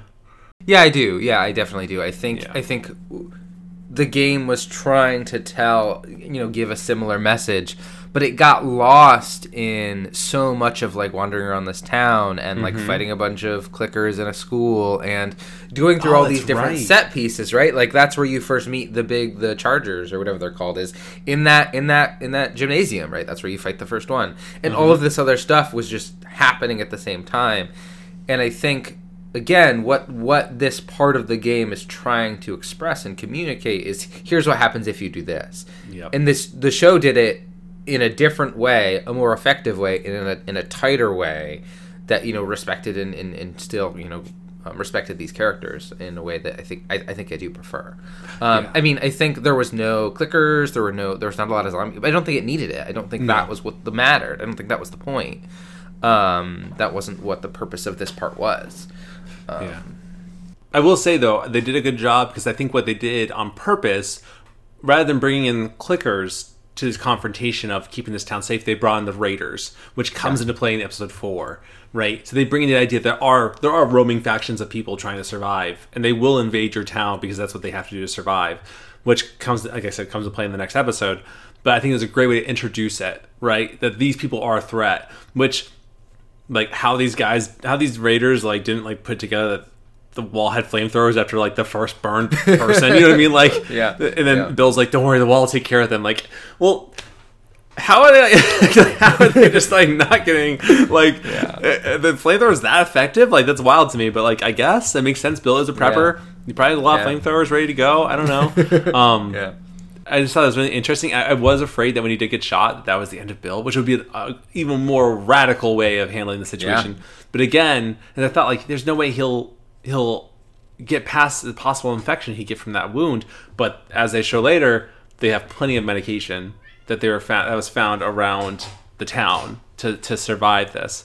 I think that it was just wild. And then obviously one of the biggest changes was the ending of their relationship, right? Like how wild and radical that was, that just how beautiful it was, like just from a story standpoint, like wow, like what was so good about this episode is that you had so much time to build a rapport with these characters in you had so much time though in such a short time. Like I said before, like this episode, at least from my perspective, did such a good job establishing these characters and their relationship dynamics, their highs, their lows, right? Who they are as individuals and who they are as a couple in such a short time frame compared to most movies, right? That by the end of it, when Frank finally conveys that, like, which is awkward because Frank is ironic because Frank is the healthier one of the two when you see them jogging, right? Frank is the one that gets sick, for whatever reason.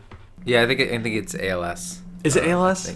That's I don't know for sure. That's what it seems like it was portraying. Yeah, it does seem right. Losing his feeling in his legs and his ability to walk and those types of things. Yeah, but it then shows what truly matters was their relationship, not surviving, right? Or surviving for the relationship. But like, so when Frank finally conveys that he's ready to live one last day, which was gut wrenching. I cried really so hard. Oh my god, it was like. Yeah, like if you need a good cry, watch that episode. Seriously, oh my god. But I think that again shows the point when Bill chooses to also take his own life, that, and as he conveys in the suicide note, that his purpose was protecting Frank and keeping Frank safe, and that's what he found purpose in. And why be in this world if he's not going to be in it with Frank?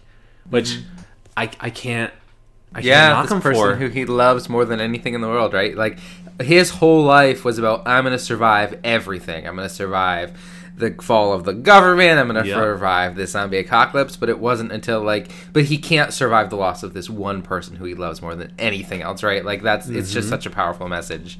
Yeah. And, usually I'm the person, I love the idea of, when one door opens, another door, or one door closes, another door opens, which makes a lot of sense, right? Or, the idea, it's the same analogy of, when you lose something, that just means you have space to fill it with something new. I think it's a really beautiful idea. I think it's something that we should really carry. I do think that changes, though, when it comes to a mass outbreak of infection. And right. It really does, the setting really does change, right? If you're Bill... I picture myself, if I'm Bill in this town and the only person I've ever truly loved is about to die, and it's just going to be me in this town by myself, I would question if it is possible to even find anything to fill that hole. You know what I mean? Yeah. Especially at that age and at that situation. I feel like in this one scenario of this life, of this person, I cannot judge Bill for the choice that he made, because that was valid enough to him. And it made sense in the sense that, this world is rough. I don't know if I want to continue without you. It's interesting. Yeah. I don't know. I think in our study right now, that's something that we couldn't really...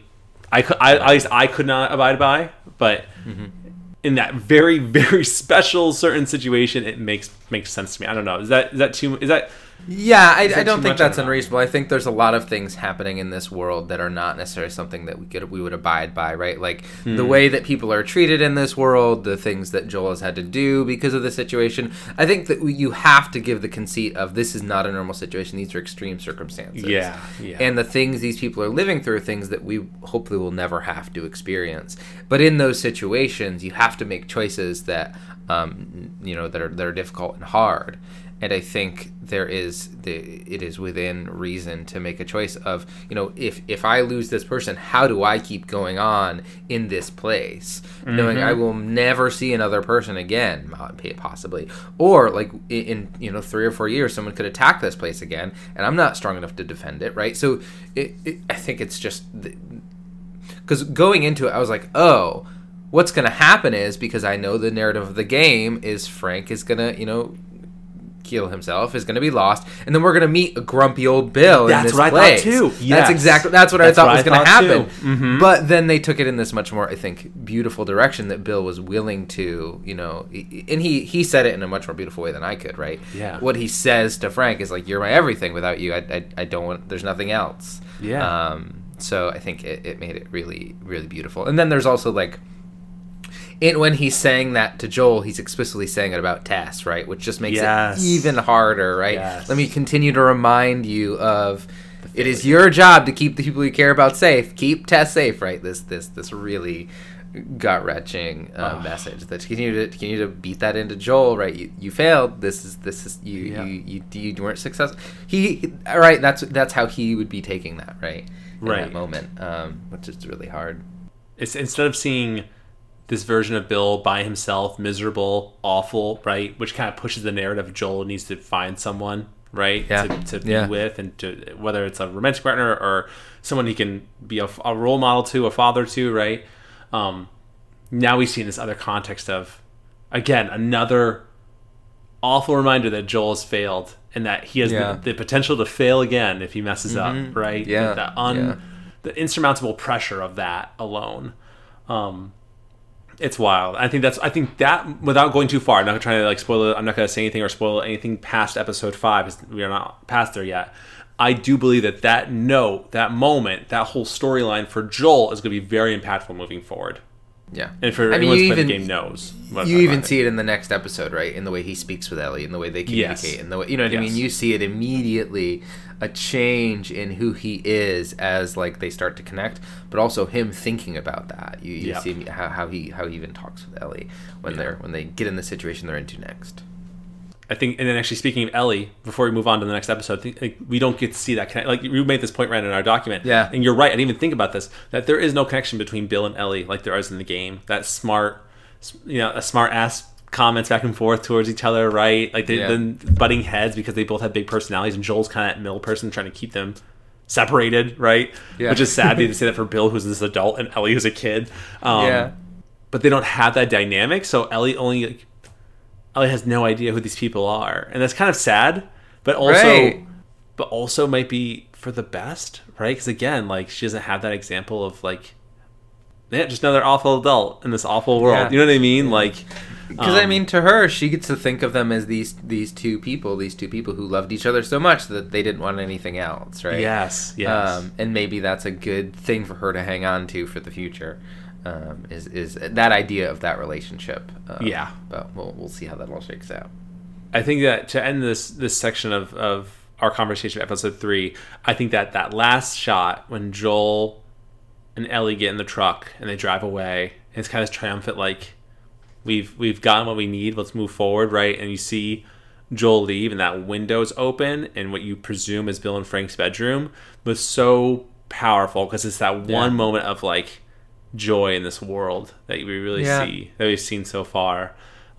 I almost wish they showed like their hands holding each other in the bed, almost, but like that would also destroy so many people. So that probably is not for the best. Though I think it would have been incredibly romantic, like and very powerful. Also, I really hope, I don't think this is the case, but I was a little bothered the fact that I feel like Joel and Ellie left and didn't close the gate behind them. And I was like, what are you, close the gate, like preserve it as long as possible. Don't let people come in there. What are you talking about? Like, they should have closed it. But maybe it's just a foresight. I don't know. Anyway. Right. Yeah. Who knows? I want to say before we move on also, because we talked about suicide and really hot and really deep issues, I feel like it's always good to talk about this as well. If you are struggling with any kind of suicidal ideation, any suicidal thoughts, please seek help, whether it's through your supports in your daily life, parents, friends, whoever it is, right? Teachers, coworkers, people that you trust, right? Or if you need that phone number to call just to talk to someone neutral about it, the number is 1-800-273-8255. You can also call or text 988, which is the suicide the suicide and crisis lifeline. Jeez. But just remember too, obviously, like Ryan and I said, this is such a special circumstance. I know this is overboard, right? But at the same time, you just never know. So please just know that it's always worth it to stay here. It's always worth it. There's always good, right? Even when you lose something, it means it's just an open space to fill it. So please be mindful of that. We're not on an outbreak, clicker apocalypse. When we get to that point, we'll talk more. But let's keep it rational. So but great. Oh, and one last moment for episode 3. I felt like Frank was pushy. I just want to say that. I thought he was a little pushy. He was a little pushy. Yeah, he's a little pushy. I gave away your guns. I invited these people here that you weren't comfortable with. Yeah, there's definitely some like I hear you. I'm going to ignore your feelings about this and kind of do the thing that I want to do. Yeah, I was like, oh my god, I identify more with Bill than Frank right now. This is wild to me. Like I felt like I've been the same. Like what gun? Like we need those. You know that, right? Like, but then of course when you get that strawberry, it's almost like that moment of like I need to trust my partner. And my partner needs to trust me. You know what I mean? Because they give them that a strawberry, and that I can only imagine what that would be like after so long to have a strawberry again, and it'd just be like so good. Like the most wonderful, beautiful. Such a good episode. Both actors, Nick Offerman, and I don't know who played Frank. I don't know. I heard he's in White Lotus. I never watched. White Lotus. That's I think one of the reasons that Nick Offerman agreed to do it is he watched White Lotus with his wife or with his partner, was like, and then got the call that he'd be in it with them, and was like, "Yep, I want to do it. I'm there," which is very cool. That's so cool. Ryan, I feel like I talked a lot. Would you like to take over the next? Sure, yeah. So the next episode, please hold to my hand. Is it supposed to be hold on to my hand, or is it please hold to my hand? I don't know. Who knows? So this episode starts out with them arriving, and there's some things that are a big change, and some things that are pretty similar in this episode. One of the biggest changes in the game, we go to Pittsburgh. I always thought Philadelphia too. It's Pittsburgh. Yeah, in the game we go to Pittsburgh. In the show we go to Kansas City, which kind of makes sense that they're heading west. I don't know why you would go that far south for going that far west. I'm not sure. Maybe there's a reason in game. I don't know what it is. Maybe they were taking a highway down to then go across. I'm not really sure. Yeah, they're going down 10 10 hours, 11 hours down from where they are to then go South across the country. Yeah, I'm not sure the why behind that. Maybe there's a reason that I'm missing, or maybe there was something they were going for there. I don't know. Maybe. But that's one of the big changes. Is it's in a different place. I don't think it super matters that much in the overall story, other than maybe with the timeline they're working with, they didn't want to have it take that many days. Because in the game it's like entire months, you know what I mean? It goes by seasons, right? So you're for huge chunks of time this travel is happening. In the game things are happening, or in the show things are happening a little bit quicker. But a lot of this stuff is lifted directly from the game. The conversation in the car with Ellie finding Bill's magazine, which was like incredibly delivered and perfect. So well if you watch the side by side, it is pretty incredible the how well they line up, and how the actors deliver that in such a great way. You can see in the same way on Joel's face in both scenarios that like doesn't know how to answer this question. Like, pages are stuck together? What do you mean? And like Ellie just like, of course I know what this means. I'm not you know what I mean? It's very good, very well delivered. Yeah, exactly. So good. The Raider. You know what I mean? The faking being injured is pulled directly from the game. And again, Joel expresses he can spot this because he's used to do this. Like, he used to do this type of thing. That's how he knows what to look for. He's like, I know he's not hurt. Let me hit him with my car. Which, again, is taken directly from the game. And then you have this sequence that kind of plays out pretty similar. On the other side, you have this whole Kathleen, Fedra, Free People of Kansas City storyline, which is completely different from the game. But yeah, so that kind of plays out. That's some similar things with Kathleen and stuff is very different. Also, man, when Ellie saves Joel and shoots that person, it's so heartbreaking in a way that, again, in the games, you just shoot people left and right. Mm-hmm. And I know they this is a little different in the second game, but it is so meaningful and so heartbreaking when she shoots him and paralyzes him from the legs down, and he's like begging for his life in a way that is like just really, really hard. And shows that like these are real people, and like they have real wants and needs and move through the world in some way, and you're like taking their life from them, and Ellie like leaves away and Joel does it. But again, a reminder that this, like, you have to do bad things, you have to do things that aren't good to survive. I think, but man, it's go ahead. Oh, sorry. I just want to say, like, I think it was really interesting that they put into this, like, the Raider was trying desperately to keep Ellie in the room because I think he knew that Joel would never have touched him or Joel wasn't going to do something in front of her. And that was the case. So when Joel tells her to leave and she turns and he's like begging her to stay and she's just wiping her tears off her face, like, it's really powerful because he knows that his one lifeline in surviving is walking away from him. And then that moment where it sounds like he was stabbed. I don't think he was shot. It sounds like he stabbed him. Which makes sense because you don't want to. It sounds awful to say it out loud, but you don't want to waste a bullet. Which is like the mentality you have when you play the game. You know what I mean? Yeah. If you can knock someone out, then you're not going to waste a bullet, which is awful, awful, awful, awful. It's so and like what an emotional roller coaster, because early in this episode, before we get to Kansas City, Ellie pulls out the joke book, which is such a good part of the game. Such an incredible part. Yeah. I don't think it was in Pittsburgh that she finds it. I don't think that it was. I thought they were in like the forest area, maybe after all this stuff happens in Pittsburgh originally.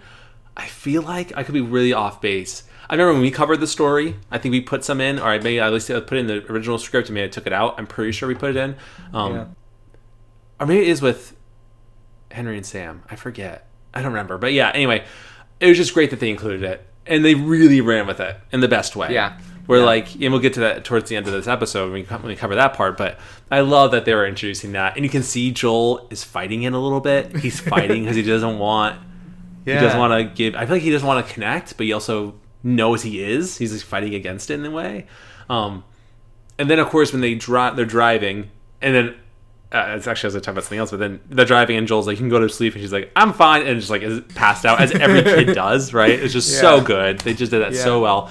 And they pull over and they're getting ready for the night, and then Ellie goes to sleep, and you see Joel's like trying to sleep, or he like looks like he's going by sleep, and then he's up Cuts to him staying up all night. Yeah. Because again, he doesn't want to fail. Him saying, like, I'll keep you safe, you're fine, don't worry about it. Yep. Like, trying to comfort her, but then he does not let himself sleep because, because he doesn't want to fail, which goes back to that letter, which goes back to Tess, which goes, it just continues to follow him, this mentality that he cannot let go of because it means death.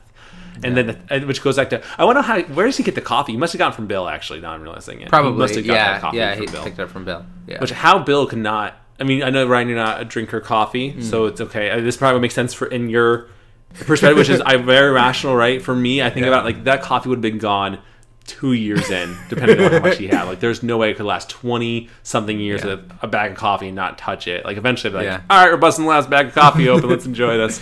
Like, unless he roasted his own beans, which Bill maybe in this world did. I don't think Massachusetts has the climate to grow coffee beans. But maybe. You never know. They did say it warmed up. He has flamethrowers on his fence. I think he can make some coffee beans. This dude has run electricity for 20 years. Yeah. I think he can make some coffee beans. I mean, maybe Frank did. I think Frank would do that. But But yeah, I just think that where was I going with that?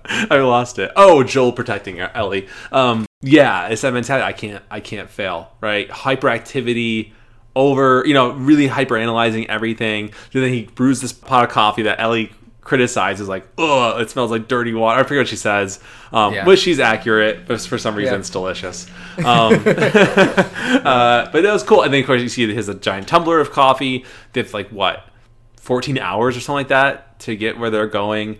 So they're doing. I mean, they're doing great. They are. I think Kansas City makes way more sense that they're going to now than Pittsburgh. It doesn't. I wonder. I would love to know the reason why they picked Pittsburgh in the game. I bet there's a reason that they said in game, but I do not remember what it is. I also think really interesting that next day after staying up for 14 hours and not sleeping that night. One of the things that jumped out to me, especially in this episode 4, that is different from the game, is this Joel makes mistakes and is careless in some situations. Yeah. He decides to drive through a city instead of going around it. He gets in a situation where somebody sneaks up on him. But again, he just stayed up for maybe 30-something hours, so who knows where his mental state is at in that moment. So I think, but yeah, really interesting. We're in the game. Joel does not miss a beat, but they're showing that this character is flawed, not just in how maybe in that they've been broken by the world, but also they make mistakes and they don't always think through things fully, which is again important things for us as viewers to understand. I mean, especially because I think when you are sleep deprived significantly, it acts almost as a intoxication effect of you behave like you're intoxicated, you cannot think rationally, you make mistakes more, which again makes total sense, right? In terms of, because Joel is very much not perfectionist, but he's very effective in the game because you kind of have to be. That's the point of the game. You have to get through it. Where in this world, it's much more realistic, right? The game, it's funny because the show, I feel shows you a lens of this is what it would look like in actual life, right? Not a video game, right? Where you're trying to entertain yourself, right? This is a very different world where it is more realistic. We have not seen Joel walking around and picking up broken scissors and cans and nails and making these crazy things. All the different things. Grabs from behind him, not looking. You know what I mean? He's not doing those things. Which I almost wish he did. I wish they had a little Easter egg. Maybe they'll have a little Easter egg of him going through and in some moment looting something. That would be a very fun callback. That'd be very fun. I can make a shiv out of these, or I used to be able to make a bomb out of these things, or something like that. It'd be really funny. It's just because it's so wild. That in the game you can do that. You don't even think about it. At least I never thought about it until after. Now I'm watching the show. I'm like, that seems stupid now, but whatever. But then of course, you're right. We get to Kansas City. That is when the Raiders are faking one Raider's faking an illness. Jill sees through it, or at least doesn't really care if it's real or not. He's not stopping. And then they crash. Does a whole scene with the Raider who gets paralyzed. And then from there, like you said, right? They introduce Kathleen, who I feel like Kathleen, though, is fine. The actor who plays Kathleen, whose name I do not know, is in the TV show Yellow Jackets, which is awesome. I really like Yellow Jackets a lot. Fantastic actor. But I think Kathleen is the weakest part of this story. I mean, maybe I shouldn't say the weakest part. That's probably not accurate to what I'm thinking or what I'm feeling. But like, I guess because you just don't know her motivations. Like, she just seems like this overbearing person. Yeah, I mean, I think you need the context of the next episode to understand a lot of what's going on in this episode, and without it, it does not connect as much. I think, like, and I think you were supposed to be. I think there was even an interview where Neil and other showrunner, who I don't remember his name, said, like, hey, you're not going to know what Kathleen's deal is, because, like, to me, Kathleen does not seem like someone who should be in charge. They are, like, soft-spoken in, like, a really terrifying way. Soft-spoken and kind of almost, like, laid back but tense at the same time, and have this, like, intensity that comes from, like, this kindergarten teacher voice that's really terrifying. But again, you don't really understand the context until the next episode, which I think helps this episode so much. I think this might be one of the weakest episodes. I think that's because it needs that next episode. The next episode 5 doesn't work without episode 4, but I think episode 4 on its own isn't super strong. There's some really great moments, but I think it's just not as strong because it needs what happens next. Yeah, the context of it. I agree. Yeah. And I think that I think you're right. I take back what I said. Kathleen being the weakest part. I think you just didn't know her motivations enough. But once they are fleshed out, it makes sense. Though I still struggle to. Again, it goes back to the mentality of like who's good, who's bad is such a thing to make it black and white. Though Kathleen teaches us a very important lesson in this world, but we'll get to that in episode 5. What I want to know is that why are we all listening to Kathleen and not Perry? Perry, the older, super cool looking dude. He's the coolest dude I've ever seen in my life. Why are we not listening to that guy? That's what I want to know. Nothing about Kathleen, nothing about her nothing about Kathleen, right? There's nothing wrong with Kathleen that says she can't be an effective leader. That's not what I'm saying. I'm just saying that Perry looks so freaking cool. Like, he does look very cool. I would follow that man anywhere. He's so cool. But yeah, I mean, but besides that, though, in all seriousness, I think Kathleen's very interesting, and I think that it's very perplexing until you get the more information in the next episode. Like, why is she so bent on Henry? Yeah, right? What is this all about? Yeah. Even when you see that Perry shows her the floor of the boiler room or whatever it is that is shifting, and we as a viewer are kind of like, no, like, okay, this is not. We kind of know what this is. Yeah. But to her, especially if you played the game and you know what, like, so much of Pittsburgh is underground in the sewers. Yeah. But to her, that for some reason that is less important than finding Henry, which is like, then you hit that question, it's like, what has Henry done that could be more important than this underground network of clickers that can come up at any moment, right? Yeah. Like, so yeah, but I think that's the biggest. Those are kind of like the biggest things that happen. And obviously, of course, the last scene of Ellie telling Joel the diarrhea joke. Yeah. And it landing, and then Joel, like, that's like, I feel like that moment is so important because that's like the first moment they really connect, and that Joel, I think, lets his guard down, which is super important, right? His inability to stop laughing was so important of showing that he's going to care about this person whether he wants to or not. He really doesn't have a choice in this, which I think was really cool. So, but then of course at the very end we get the introduction of Henry and Sam. Yeah. Which is I love that Sam has his little mask on, or his little pink mask on. Mm-hmm. Yeah. I feel like I've talked too much. Right? What do you think about this last part, or at least about the joke and Henry and Sam and all that stuff? Yeah, I think the joke was really incredible. I think it helps them form that connection. She was trying all throughout this episode to kind of make him laugh, and in the end, she's successful. And there's also the moment when they first arrive in Kansas City where they crash, where he like looks at her and says like, "Do you trust me?" I will keep you safe, right? He says that to her, tells her what to do. She goes and hides, and then he kills the people around there and keeps him safe. You have, like, again, this moment of him looking at her and saying to her, "I will keep you safe. Just have to listen to me. We will get through this." Again, them furthering their connection, where she like believes that Joel can kind of take on anything, especially as we see in the next episode. She believes Joel can. There's nothing he can't handle because he's continued to show that. And then that joke in the end kind of further is her then breaking through with him and kind of having that make that connection. And then Sam and Henry, we kind of heard, it was talked about, and as soon as they show up, it is both really exciting and then like really heart-wrenching because we know possibly what's coming in the next episode, which is the perfect time to jump into that. The last of these episodes that are covering in this episode of episode 5, Endure and Survive, which is such a great title for. I didn't realize that was the title very for good it. title. Yeah. Oh my god. I think it's really cool to see, again, going backwards in the storyline, understanding this doctor, how he helped Henry and Sam, understanding that he is a conspirator, or whatever the heck it is. I don't actually remember the language they use, but essentially helped Fedra, like ratted out the revolutionaries, or the free Kansas City, helped rat out revolutionaries. The resistance, yeah. Which, I mean, that moment in that episode where you see the resistance killing all of Fedra. That was intense. Yeah, and at first I was like, that's messed up. Like, that is so messed up. Only to then learn later that they were hurting people significantly for 20 years. So it made a lot of sense why they were acting that way. Yeah. But it just felt really gross and wrong when you see them pulling people up and killing people in just really harsh, awful ways.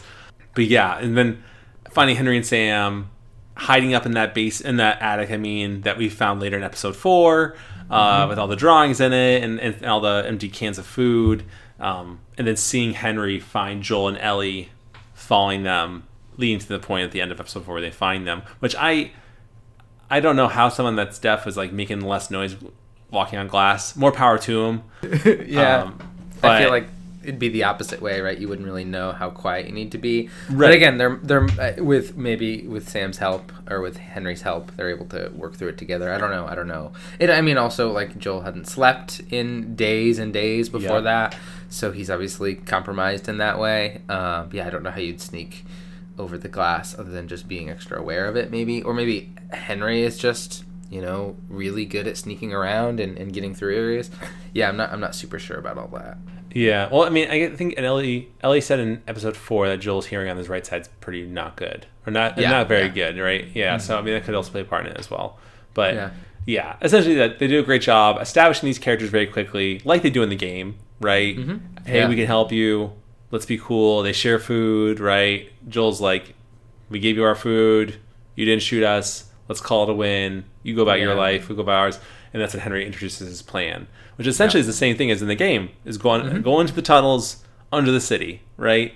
And of course, from the perspective of us who've played the game, it's like, all right, we're about to fight or see a lot of clickers underneath this city, which is going to be horrifying. Only to find that that's not the case, which I think was a really cool twist. Yep. Again, playing with our expectations as players of the video game, playing with that expectation in going into the which, again, we still get this really satisfying moment if you've played the game, and what they find, but it is different than what we expected. And I mean they did a great job setting up the settlement underneath the school or whatever it is. The school or whatever, and I forgot. I remember seeing in the episode that picture of is it Danny and Ish. Protectors. I got the idea that, like, the reason this settlement, and again, correct me if I'm wrong here, the reason this settlement failed is because Fedra was killed. Because they wiped Fedra out, there was no one to keep the school safe anymore.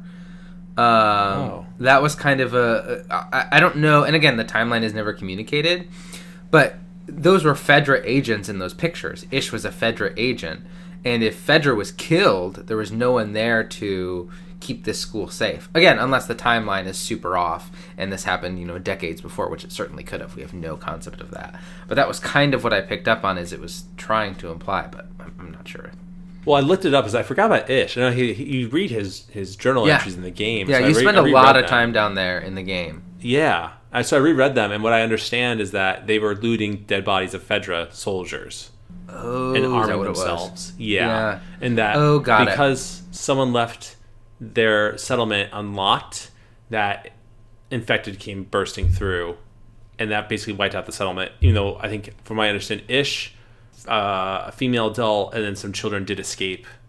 Oh, right. Because then there's the whole there's that whole thing of the kids. I think they end up like giving them something or doing something, and they all die, I think, or something like that. I think so.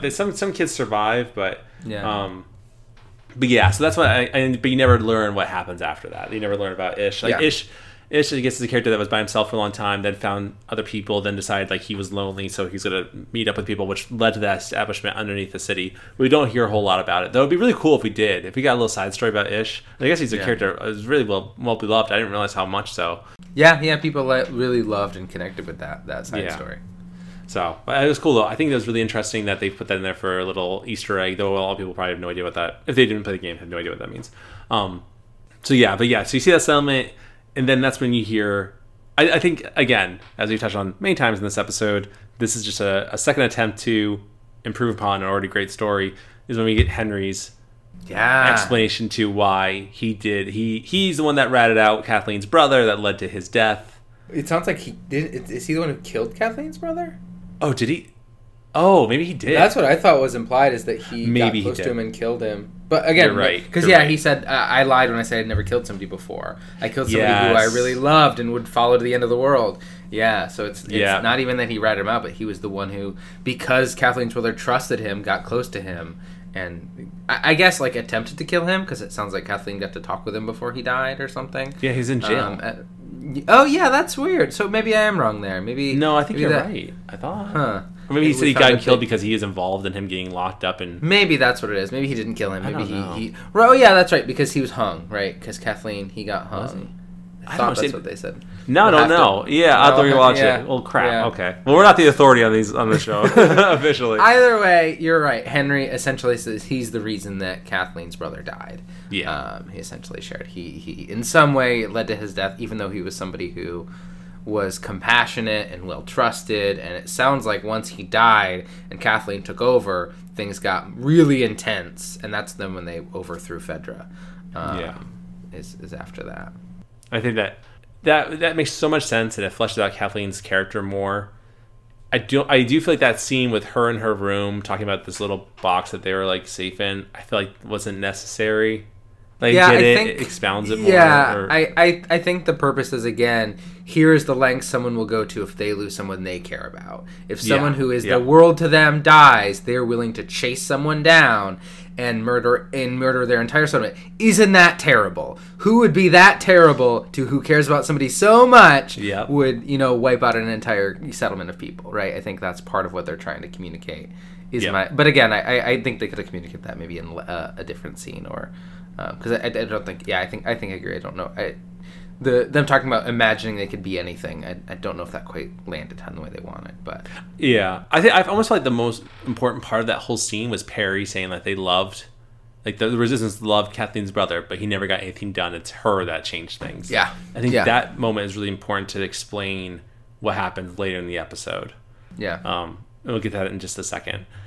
We also see in the tunnels though that they pull out the comic books, which is a huge part of the game. That's what Joel's collecting for Ellie throughout the whole game. So the fact that you get to see that a little bit, and Ellie's talking to Sam about the comic books and what issues they have, and super duper cool. I love that. Yeah, that whole they really connect. Yeah, and I do. This was a change. They made Sam in the games. I think Sam was closer in age to Ellie. Yeah, I do like that they made Ellie older, because then immediately you have the situation where the Henry and Joel take care of Sam, or take care of Ellie. Ellie takes care of Sam because she is older, right? There's this immediate big sister. I'm going to take care of you. I'm going to make you feel better. That I don't think quite works if they're the same age.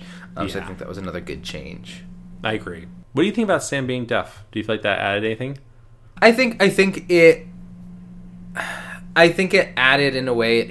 I think it improved that, made that character more complex in a way that it showed even people who can't hear, people who have a disability of deafness, can be just as capable and can be as successful with help, or as long as they have, as long as they're given the way to be successful. I don't know if it was just to, again, make that like connection different in some way, make them like him not just be another kid, but he's a kid who also has lost his hearing or is deaf, or I'm not sure. I don't know what the exact purpose is there. I don't think it detracted or take anything away from the experience. No. And I don't know if it was like, again, trying to like took away a sense in some way to connect with the clickers in some way. I don't know. I don't know exactly what the purpose was, but I think it made it so they couldn't just talk, like have a conversation. There was that extra step of having to write back and forth,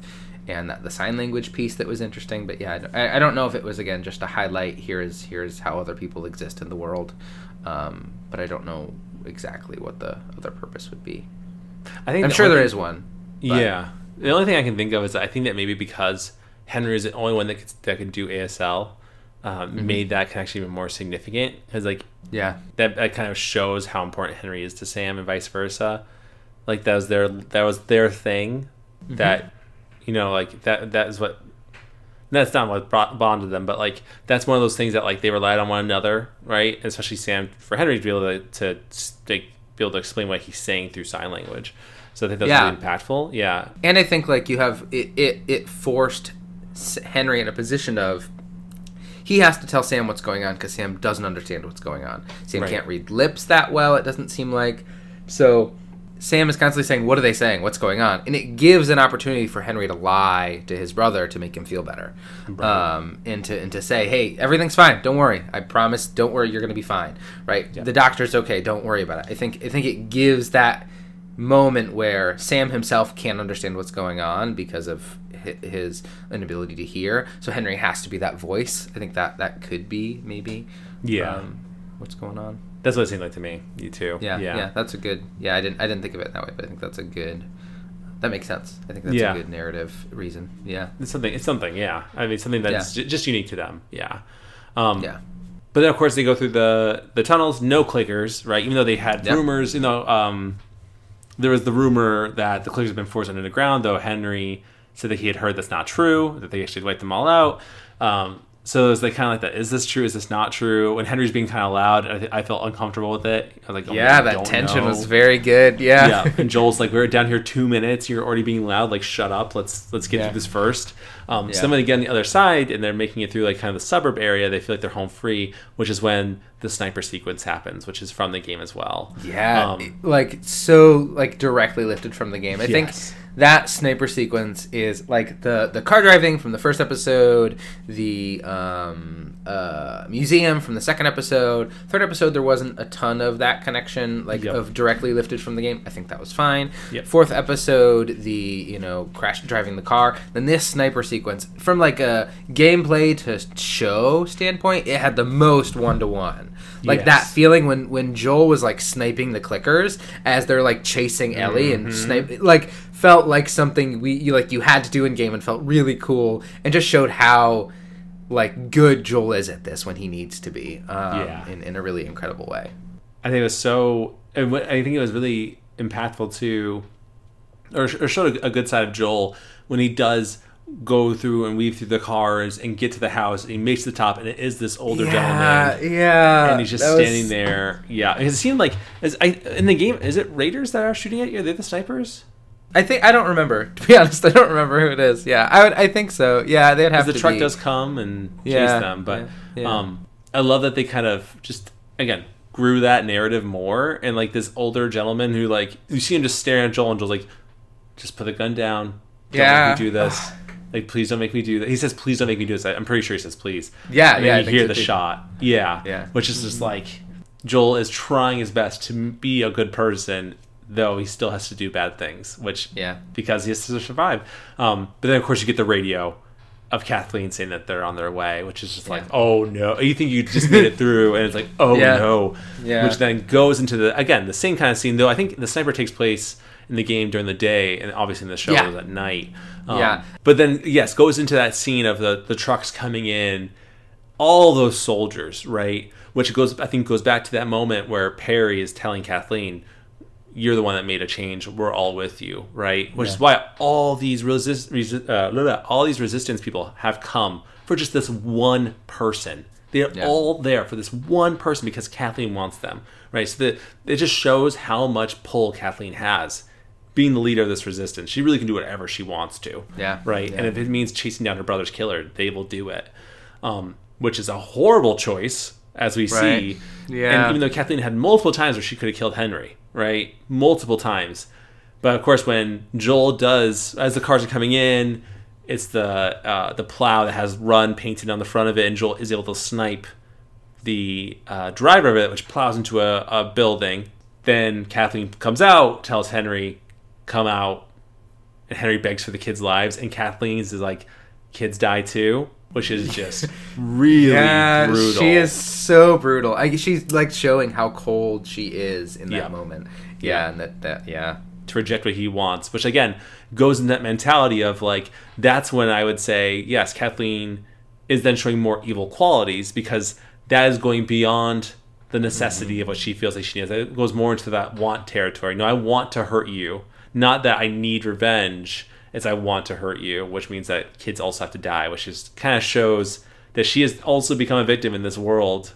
Yeah. Of, which is really sad and really kind of pathetic in a way as well. You know what I mean? Yeah. Like, kind of just shows like that and it goes also to the mentality, at least from my perspective, of like, when someone has too much power, it's very corruptible. And for Kathleen, who has all this power, it's insanely powerful for her, right? So, whoa, Jesus came into your room. Just told my lights to turn on, that's all.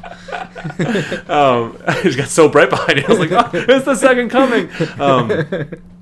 But then, of course, that's when the huge sequence comes in from the truck falling into the ground, which draws everybody's attention.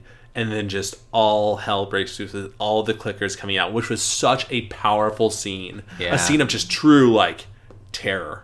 Yeah, like, here's that like, Walking Dead, World War Z moment. Them just, like, clambering up over and moving. Each other. Yeah. It was so terrifying and so scary. That this wave. And all of these soldiers, like... there's too many for them to do anything about. They are firing and yeah, it is an insane amount of undead or clickers. Yeah, which then goes into so actually before the clickers part, which I think is really, really important, is that Kathleen points out to Henry, I know why you killed my brother, right? Yeah. It doesn't change anything, right? Have you ever thought about the fact that maybe that should have happened, that your brother died of leukemia, right? Rather than this, right? Which plays a huge important role later, I think, right? Mm-hmm. Then, but of course, also plays against the idea of what Bill said in his letter, where you fight for what you love, right? Henry did that same thing. He fought for what he loved. But then now there's the other person, and Kathleen saying, you did the wrong thing. You should have let your brother die, because we wouldn't be in this situation because of that, of your selfishness. So now we go back to this moment of all the clickers coming out. Everything's getting swarmed, but then we see the bloater come out from the ground. And they did such an amazing job making the bloater look so menacing and terrorizing and scary.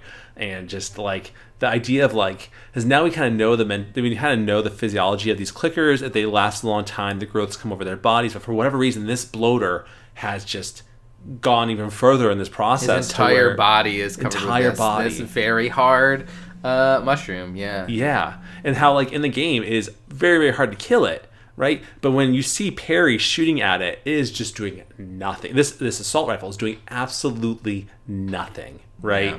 And compared to the game where you shoot at it and it seems to, like, kind of like stagger a little bit. But when Perry's shooting with an assault rifle, it was doing nothing.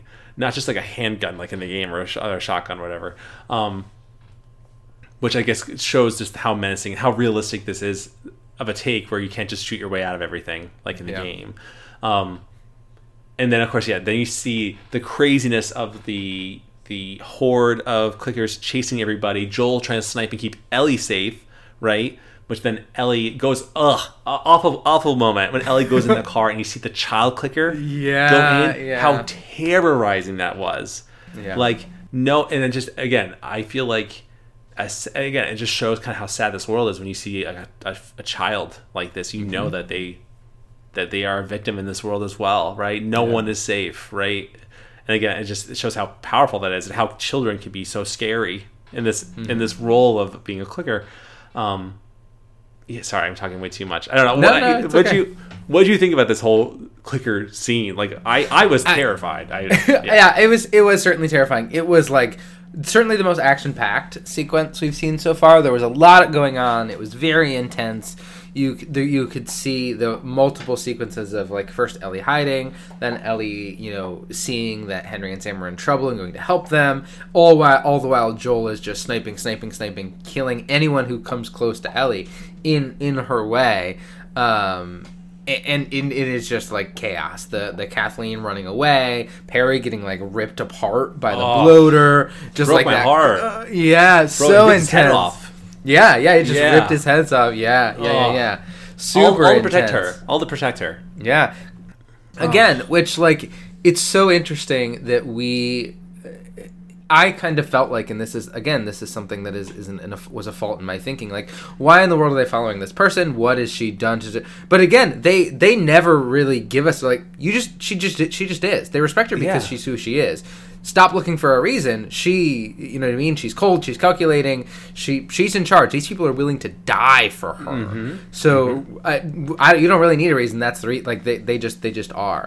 Again, they continue to affirm that this person, Kathleen, has such a hold over, or has commanded the respect of her people in such an intense way, that I was like constantly looking for what that reasoning is, and they kind of give it, but also I don't necessarily deserve it, right? They show me that they respect her because they do, and that's all there is, which I think again is so interesting how they're all willing to kind of do whatever. But again, her desire for revenge, her desire to kill this person who killed her brother, leads to everyone getting wiped out by these clickers. Yep. Everyone. Which again, this is the defense force of the resistance and all these clickers. So that's the entire settlement now. Yes. Is essentially going to be overrun because of this decision. Kathleen's willingness to do anything to get revenge on her brother is what's going to lead to the death of her entire. For her brother, for her entire community being essentially wiped out by clickers, and Kansas City kind of falling into ruin. Which again is a really interesting parallel. Here is a person who cared about somebody so much that them being taken away is they're willing to do a lot to get that revenge. Which is just further enforcing that everyone here is broken, everyone has gone through trauma, and some people are dealing with it in really intense ways, and others are also dealing with other intense ways. But yeah, really, it was really intense, and then you get to, after this whole fight breaks out, they get Henry, Ellie stabs a clicker, which we get to see her with her knife for the first time, which in the game, multiple times as you're playing, she will jump on the clicker's back and like stab them, and we get to see some of that, which again is really cool. Pull Sam and Henry out, they run and get to safety, and then that little kid comes and takes out Kathleen. And again, this is just the most terrifying little clicker, and then they just run. And then there's what happens next. I will say one thing that was in the game that is cut out here, and I don't know if like maybe it was cut for time, or in the game there's a sequence in which Henry, Ellie, and Joel and Sam get separated, where it's like Joel and Sam, Henry and Ellie, they do all this stuff, and then there's a moment where Henry chooses to save Sam and let Ellie or let someone like fall in the water and get pulled away. And then that is a point of contention throughout the rest of the game. That like, how can I trust you? You didn't keep me safe. And in the end, Sam comes and helps save Joel and Ellie, and it all works out. But that tension isn't there. That like Sam showing, I'm willing to do anything for my brother, even if it means sacrificing you, because my brother is what's most important in the world. Again, further hammering home that there are every single story in this show and in the game is about relationships. It's all about people's relationships to each other and how powerful those relationships can be. And it just kind of that wasn't in the show. There probably wasn't time for it. And I also don't know how it would have fit exactly in, but that just is another difference that I noticed. Is there's less of that, but I don't think it needed it. I think you still had a really strong connection to Sam and Henry by the heartbreaking end, where you get to the ending, they escape, they go to a hotel, they're all resting for the night. Sam and Ellie are talking and about the comic and having, or writing back and forth and communicating. Henry comes in and says, time for bed. Ellie wakes, says, hey, we don't have to go to bed. We can do whatever we want. It's the apocalypse. And Sam is like, aren't you scared? And Ellie's like, of course, I'm always scared. And then she makes a joke of it. Yeah, which is from the game, right? She's making a joke of it because she has that moment of intimacy and of showing that, and then makes a joke of it as a defense mechanism, right? To I'm just kidding. And then he shares, like, and this isn't in the game, right? Ellie doesn't cut herself in the game. No, that's new. Yeah, so then you have this moment where he then shares to Ellie, I think I have a monster inside of me, and shows this cut. She's like, don't worry, I'm immune. I can cure this. She cuts her hand and puts it on him. Blood is like, medicine. Yeah, you're gonna be fine. Don't worry. I promise you are okay. I promise everything will be okay. And the next morning they wake up and you find out it's not okay. Sam has turned, attacks Ellie. Everything goes wild. Ellie and Sam leave. Henry is like, Sam is on top of Ellie. Joel, Henry has a gun and is pointing it at Joel, pointing it at Sam, shoots Sam in this like really heartbreaking scene. Yep. And in the game, they just like fade to black. Yep. And that's it. After Henry then in like total distraught at killing the only person he cares about in the world, and everything that's important to him ends up taking his own life because he can't live with what he's done. Right. And again, in the game, it cuts to black. In the show, it cuts to Ellie's face, who, like... Yep. She tried to make this person feel like they would be safe and okay, and it completely blew up in her face, and now 2 people are dead because she didn't, like, say something to anyone. And not that I think the outcome would have been, like, insanely different. No matter what, Sam was lost at that point. But again, it's further enforcing that, like, here's a relationship, here's how this landed up. And also, Ellie wanted so bad to do something to help this person who she cares about, and, like, what survivor's guilt she's going to now have to live with. Mm-hmm. I am okay, this person wasn't. Why? Why am I the only one who's okay with this? And why does everybody else in my life who gets bitten dies? Tess now.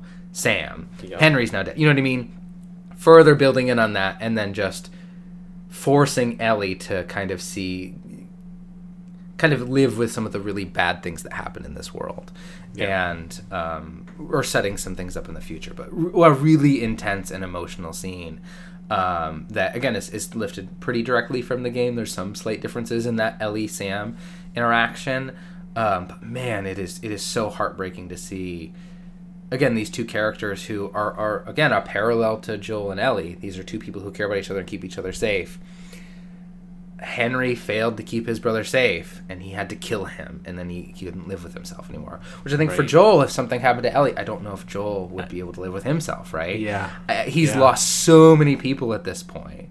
And there's even a conversation with Joel and Henry, like, they have it easy. They don't have to worry about taking care of somebody. We have it hard. We have to keep ourselves safe, but also keep them safe. We have to live with the fact that people rely on us.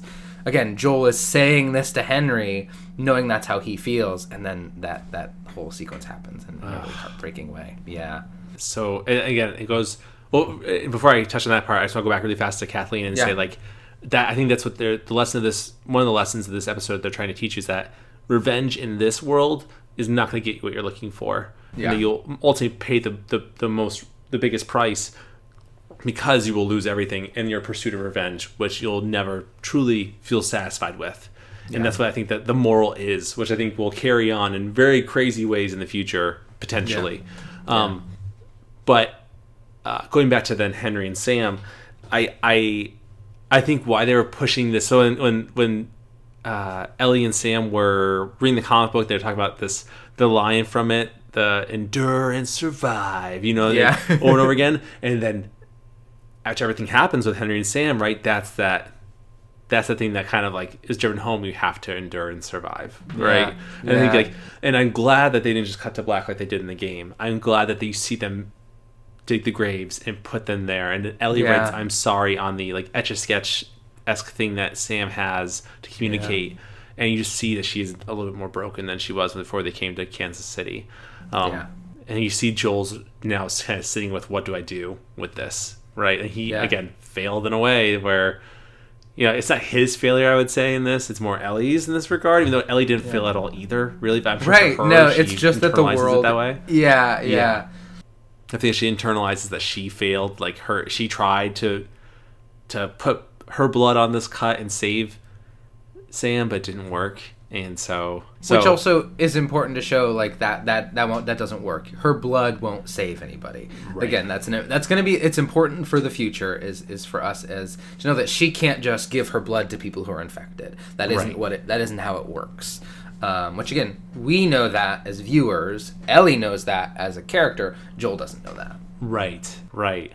I almost feel like I was surprised that Ellie didn't make him drink the blood, quite honestly. I thought that was gonna be what she did. Yeah. I thought that was gonna be what... And I guess we'll see how it plays out in the next episode if Ellie ever communicates that or not, or what that looks like. But yeah, I'm curious if that will play a part in the future of the series. If that moment will be significant in some way, shape, or form. Yeah. I wanted to share really fast, Ryan. And this isn't like that's to kind of put you on the spot. That's not what my intention is. Yeah. But like, we were talking in our friend group about how difficult episode 5 was, and you shared a really interesting perspective that I think, and I'm curious if you still feel the same way, that episode 5 was heavier for you than episode 3 with Bill and Frank. Do you still feel that same way? I do. I think, like, episode 3, there was a beauty to that. There was, like, a satisfying beauty to that. It was still really sad and tragic. But I think, for me, this episode, the loss, the taking these two people who don't get to make a choice. They don't get to choose if they survive. That's taken from them. Mm-hmm. And other people having to deal with those ramifications, I think was harder for me than episode 3. Episode 3 was really beautiful and had a really sad, powerful ending, but I think they got to choose that ending. They got to choose and live with that. It was still tragic and it was still sad. And there were still moments that were really hard, but there was something that was darker and sadder to not getting to make that choice and that choice being made for you. And not only that choice being made for you, but then because of something that happened, or because of something that happened to somebody, that's going to traumatize someone for the rest of their lives. And that's going to then ripple onto everything that comes after it was, I think, more tragic and more sad. There is a hope with Sam and Henry. There's a future for Sam and Henry that there isn't anymore. And for Frank and Bill, they got to live that full life. It wasn't happy all the time. It wasn't perfect all the time. But they got to have that. And that was really beautiful. They don't get to have this. They don't get to have this same ending that Bill and Frank did. And that, I think, for me was harder. Experiencing that and thinking about all that was left that they never get to experience. This would have been a very different narrative if Sam and Henry, Ellie and Joel go off together, right? That would be a totally different game. Yes. Ellie wouldn't be broken in the way that she's broken and traumatized in the way that she is. Joel wouldn't be in the same way. And these two people lost their lives. That was harder for me, I think. That it was more intense for me than the third episode was. Yeah, I think it's funny because I disagreed. Respectfully, of course. Of course, yeah. Because I think you built this narrative, or you built this relationship with Bill and Frank so much longer in the episode. You see them much more, right? Yeah. That felt harder that they made that choice, but I think when you come about it in the context of it, that Bill and Frank's was a story of hope, and my animals are just being rough today. That Bill and Frank's story was a story of hope, and then Henry and Sam's was a story of tragedy.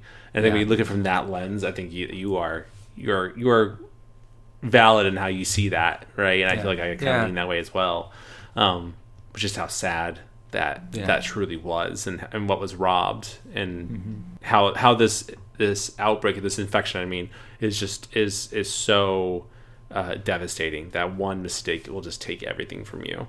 And it's just really and lead, and like you said, lead to ruin, right? And how like revenge is going to lead everybody down a path of rot, because now Kansas City is officially going to be wiped off the map, right? Like there's no way that the large resistance is now just a part of this huge infected army, right? Like this massive. And then Joel and Ellie will keep going, and that's just kind of what you have to do. You can't do anything about it, right? It's not like The Walking Dead where like the zombies are slow and you can have a samurai sword and chop their heads off and be okay, right? Like that's not how this works. Like it's so much more dangerous than that, and it's wild. I don't know, but overall, well, now that we're at the end of this, right? We're on it. We just got through episode 5. Yep. Episode 6 is coming out this coming Sunday. The 19th. The 19th, is that right? Okay, my calendar's not coming up. I think that's right. Yeah, the 19th. Yep, you're the 19th, and we know that we're getting closer. Actually, I don't want to say anything because I don't know if people saw the first look at it or the trailer for the whatever. So now that we're at the end of this, Ryan, so far as a whole through the first 5 episodes, we have 4 more to go. How do you feel about the show so far. I think it's very well done. I think it is the writing is good. Enough of the writing is taken enough of the good writing is taken from the game, with some obviously new writing. They are able to explore more in depth the relationships, because really this game and this story and this show are all about relationships, and how do you have a relationship in a world that is broken? How do you have a healthy relationship in a world that is this? And I mean, ultimately, it seems like you just can't. You can't have a healthy relationship in this world, and everyone dealing with the consequences of trying to have a relationship, because having a relationship is such a human thing. How do we do that in this world? And every single episode and every single story is about those relationships, and how do you survive, and what those relationships lead us to do and lead us not to do. That I think the show does a really incredible job on, because it can just focus on them. It does not have to also entertain you in the same way. It does not also have to be a 10-hour, 20-hour experience, with 8 of those hours being you moving through the world, which is enjoyable and fun, and I'm excited to play more of it. But it's able to really distill it down to just those character moments. That's really what the story is about. Yeah. What are those relationships, and how do they change, and how do they mold, and how do they impact other people in the world? And it's done in a really incredible way, and I'm really glad. I was really hesitant to jump in. I kind of had moved on from that world. I was eventually going to do The Last of Us Part 2, but I wasn't in a huge rush. And I was like, the show came out, and I didn't watch until like the 3rd episode was out. I waited like 3 weeks, and I was like, I'm excited, but I don't know if I'm emotionally ready to take on all that and watch it. And actually, us talking about, hey, we'll do it for the podcast, like, okay, I'll finally watch it. I'm really glad I did, because it is such a beautiful story, and I am like fighting back the urge to go buy Part 2 and play it right now, because I want to try to wait until the season ends, this first season, and I don't know if I'll make it or not, but we'll see. Because I'm reminded of, even as hard and miserable as this world is, there's like this incredible beauty to it, and how really it is all about relationships, and how we care about each other, and how we connect with each other in a really amazing way. That I think is the reason the game story was so impactful, as it really focused on that. And I think the show is doing a great job with that. But yeah, Eric, what about you? What are your overall thoughts? I think I want to piggyback on what you just said, Ryan. I feel like I want to remember that. What you just said was so beautifully done. You just encapsulated that in such a perfect way. I want to remember what you just said there when we review the last 4 episodes. And then our speculation to Season 2. Because Season 2 supposedly is covering Part 2. Yeah. Is what I've heard. They've got so much ground to cover, but I hope so much ground to cover. Yeah. And just, I think what you just said about... This world can be a beautiful world, and how it's built on relationships. I think that's going to be so important. Talk about this season and what could yet be to come.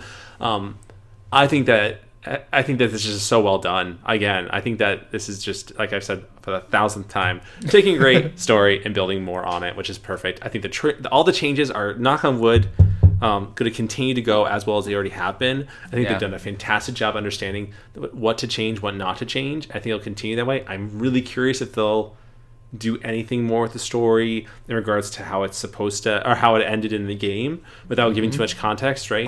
If they'll change that. My dog just barked. But I, my dog just made me lose my thought. Not that it was any good. If he'll change anything about the ending. But regardless, I have full faith that if they do anything, I said if they do anything, then it'll be for a good reason. Yeah. So I'm very hopeful, but I don't know how they're gonna cover all this ground in 4 more episodes. There's so much. There's so much.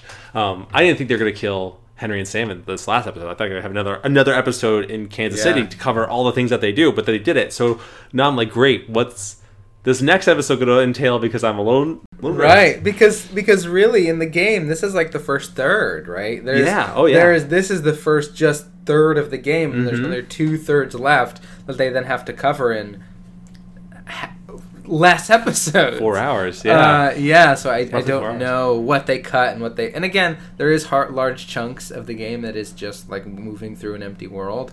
So we'll see, and they can move a lot of this next episode. I think they can probably condense and jam all together to accomplish everything, but we'll see. There's a lot of really big things that still have to happen in a pretty short time, but they've nailed it so far. So yeah. Well, Storygoers, they have it. The first 5 episodes, we've gone through it. Hopefully you liked the chaos that was us reviewing, or not reviewing, just kind of going over the story of something. I'm super happy that we covered The Last of Us already. I know we talked about this already, but like it's just nice to go back and kind of look at it. I love when there's a new take on a story. Mm-hmm. And I think it's so much fun to talk about and compare and contrast and see what we like and don't like. But Storygoers, in that regard as well, let us know what your thoughts are of the first season so far of The Last of Us. You can send your thoughts, feelings, and perspectives to talesfromthecartridge@gmail.com. All the eats are 3s. Also write in our Instagram. You can also leave a voicemail or a text at our official number at 207-494-4334. And we will read all those in a future episode. I mean, in 4 weeks, we'll be reviewing the last 4 episodes of the season and talking more about that as well. So we'll happily read any of those in that episode. And of course, if you feel in your heart to donate to our Patreon for just $1, we're giving our scripts of the episodes that we're doing, as well as the warm, fuzzy feelings that you would have of supporting us, which would be so nice. And then, of course, if you wouldn't mind reviewing us on whatever service that you are using, it would be super duper appreciated. It does just fill us with so much glee and joy. I will just know that the moment you rate us 5 stars and leave a nice review, you'll just picture what you think I look like, because I don't think we've ever shown our faces. What do you think I look like? And I'll be jumping in the air and clicking my heels together in joy. That'll happen. So just know that every time that happens, a 6'3" man is jumping in the air and clicking his heels in the air in happiness. We're gonna have to do that now. I'm gonna feel guilty if I don't. Every time, but yeah, we'll see. Whew, I feel a little bit emotional just talking about all this stuff. Pretty wild. Yeah, definitely. But hopefully, Storygoers, you're all happy, healthy, and well. Don't eat flour. You know what happens if you do. Ryan, I hope you're doing well too. Don't eat flour. Yeah. I won't. No more flour for me. I did have some bread, but I won't have that. Ryan, you are shaking uncontrollably a lot this episode. So, it happens. It's fine. Don't worry. I'll still host the show with you if you're a clicker. Yeah, thanks. Like, Ryan, what do you think, Ryan? I can't even do it. I'm not good at it. They would never hire me for the show. But yeah, Storygoers, hope you're happy and healthy and well, and we will see you in the next episode. Thanks for 100 episodes, by the way. Yeah, 100 episodes. Yay! Thanks so much. Bye. Bye.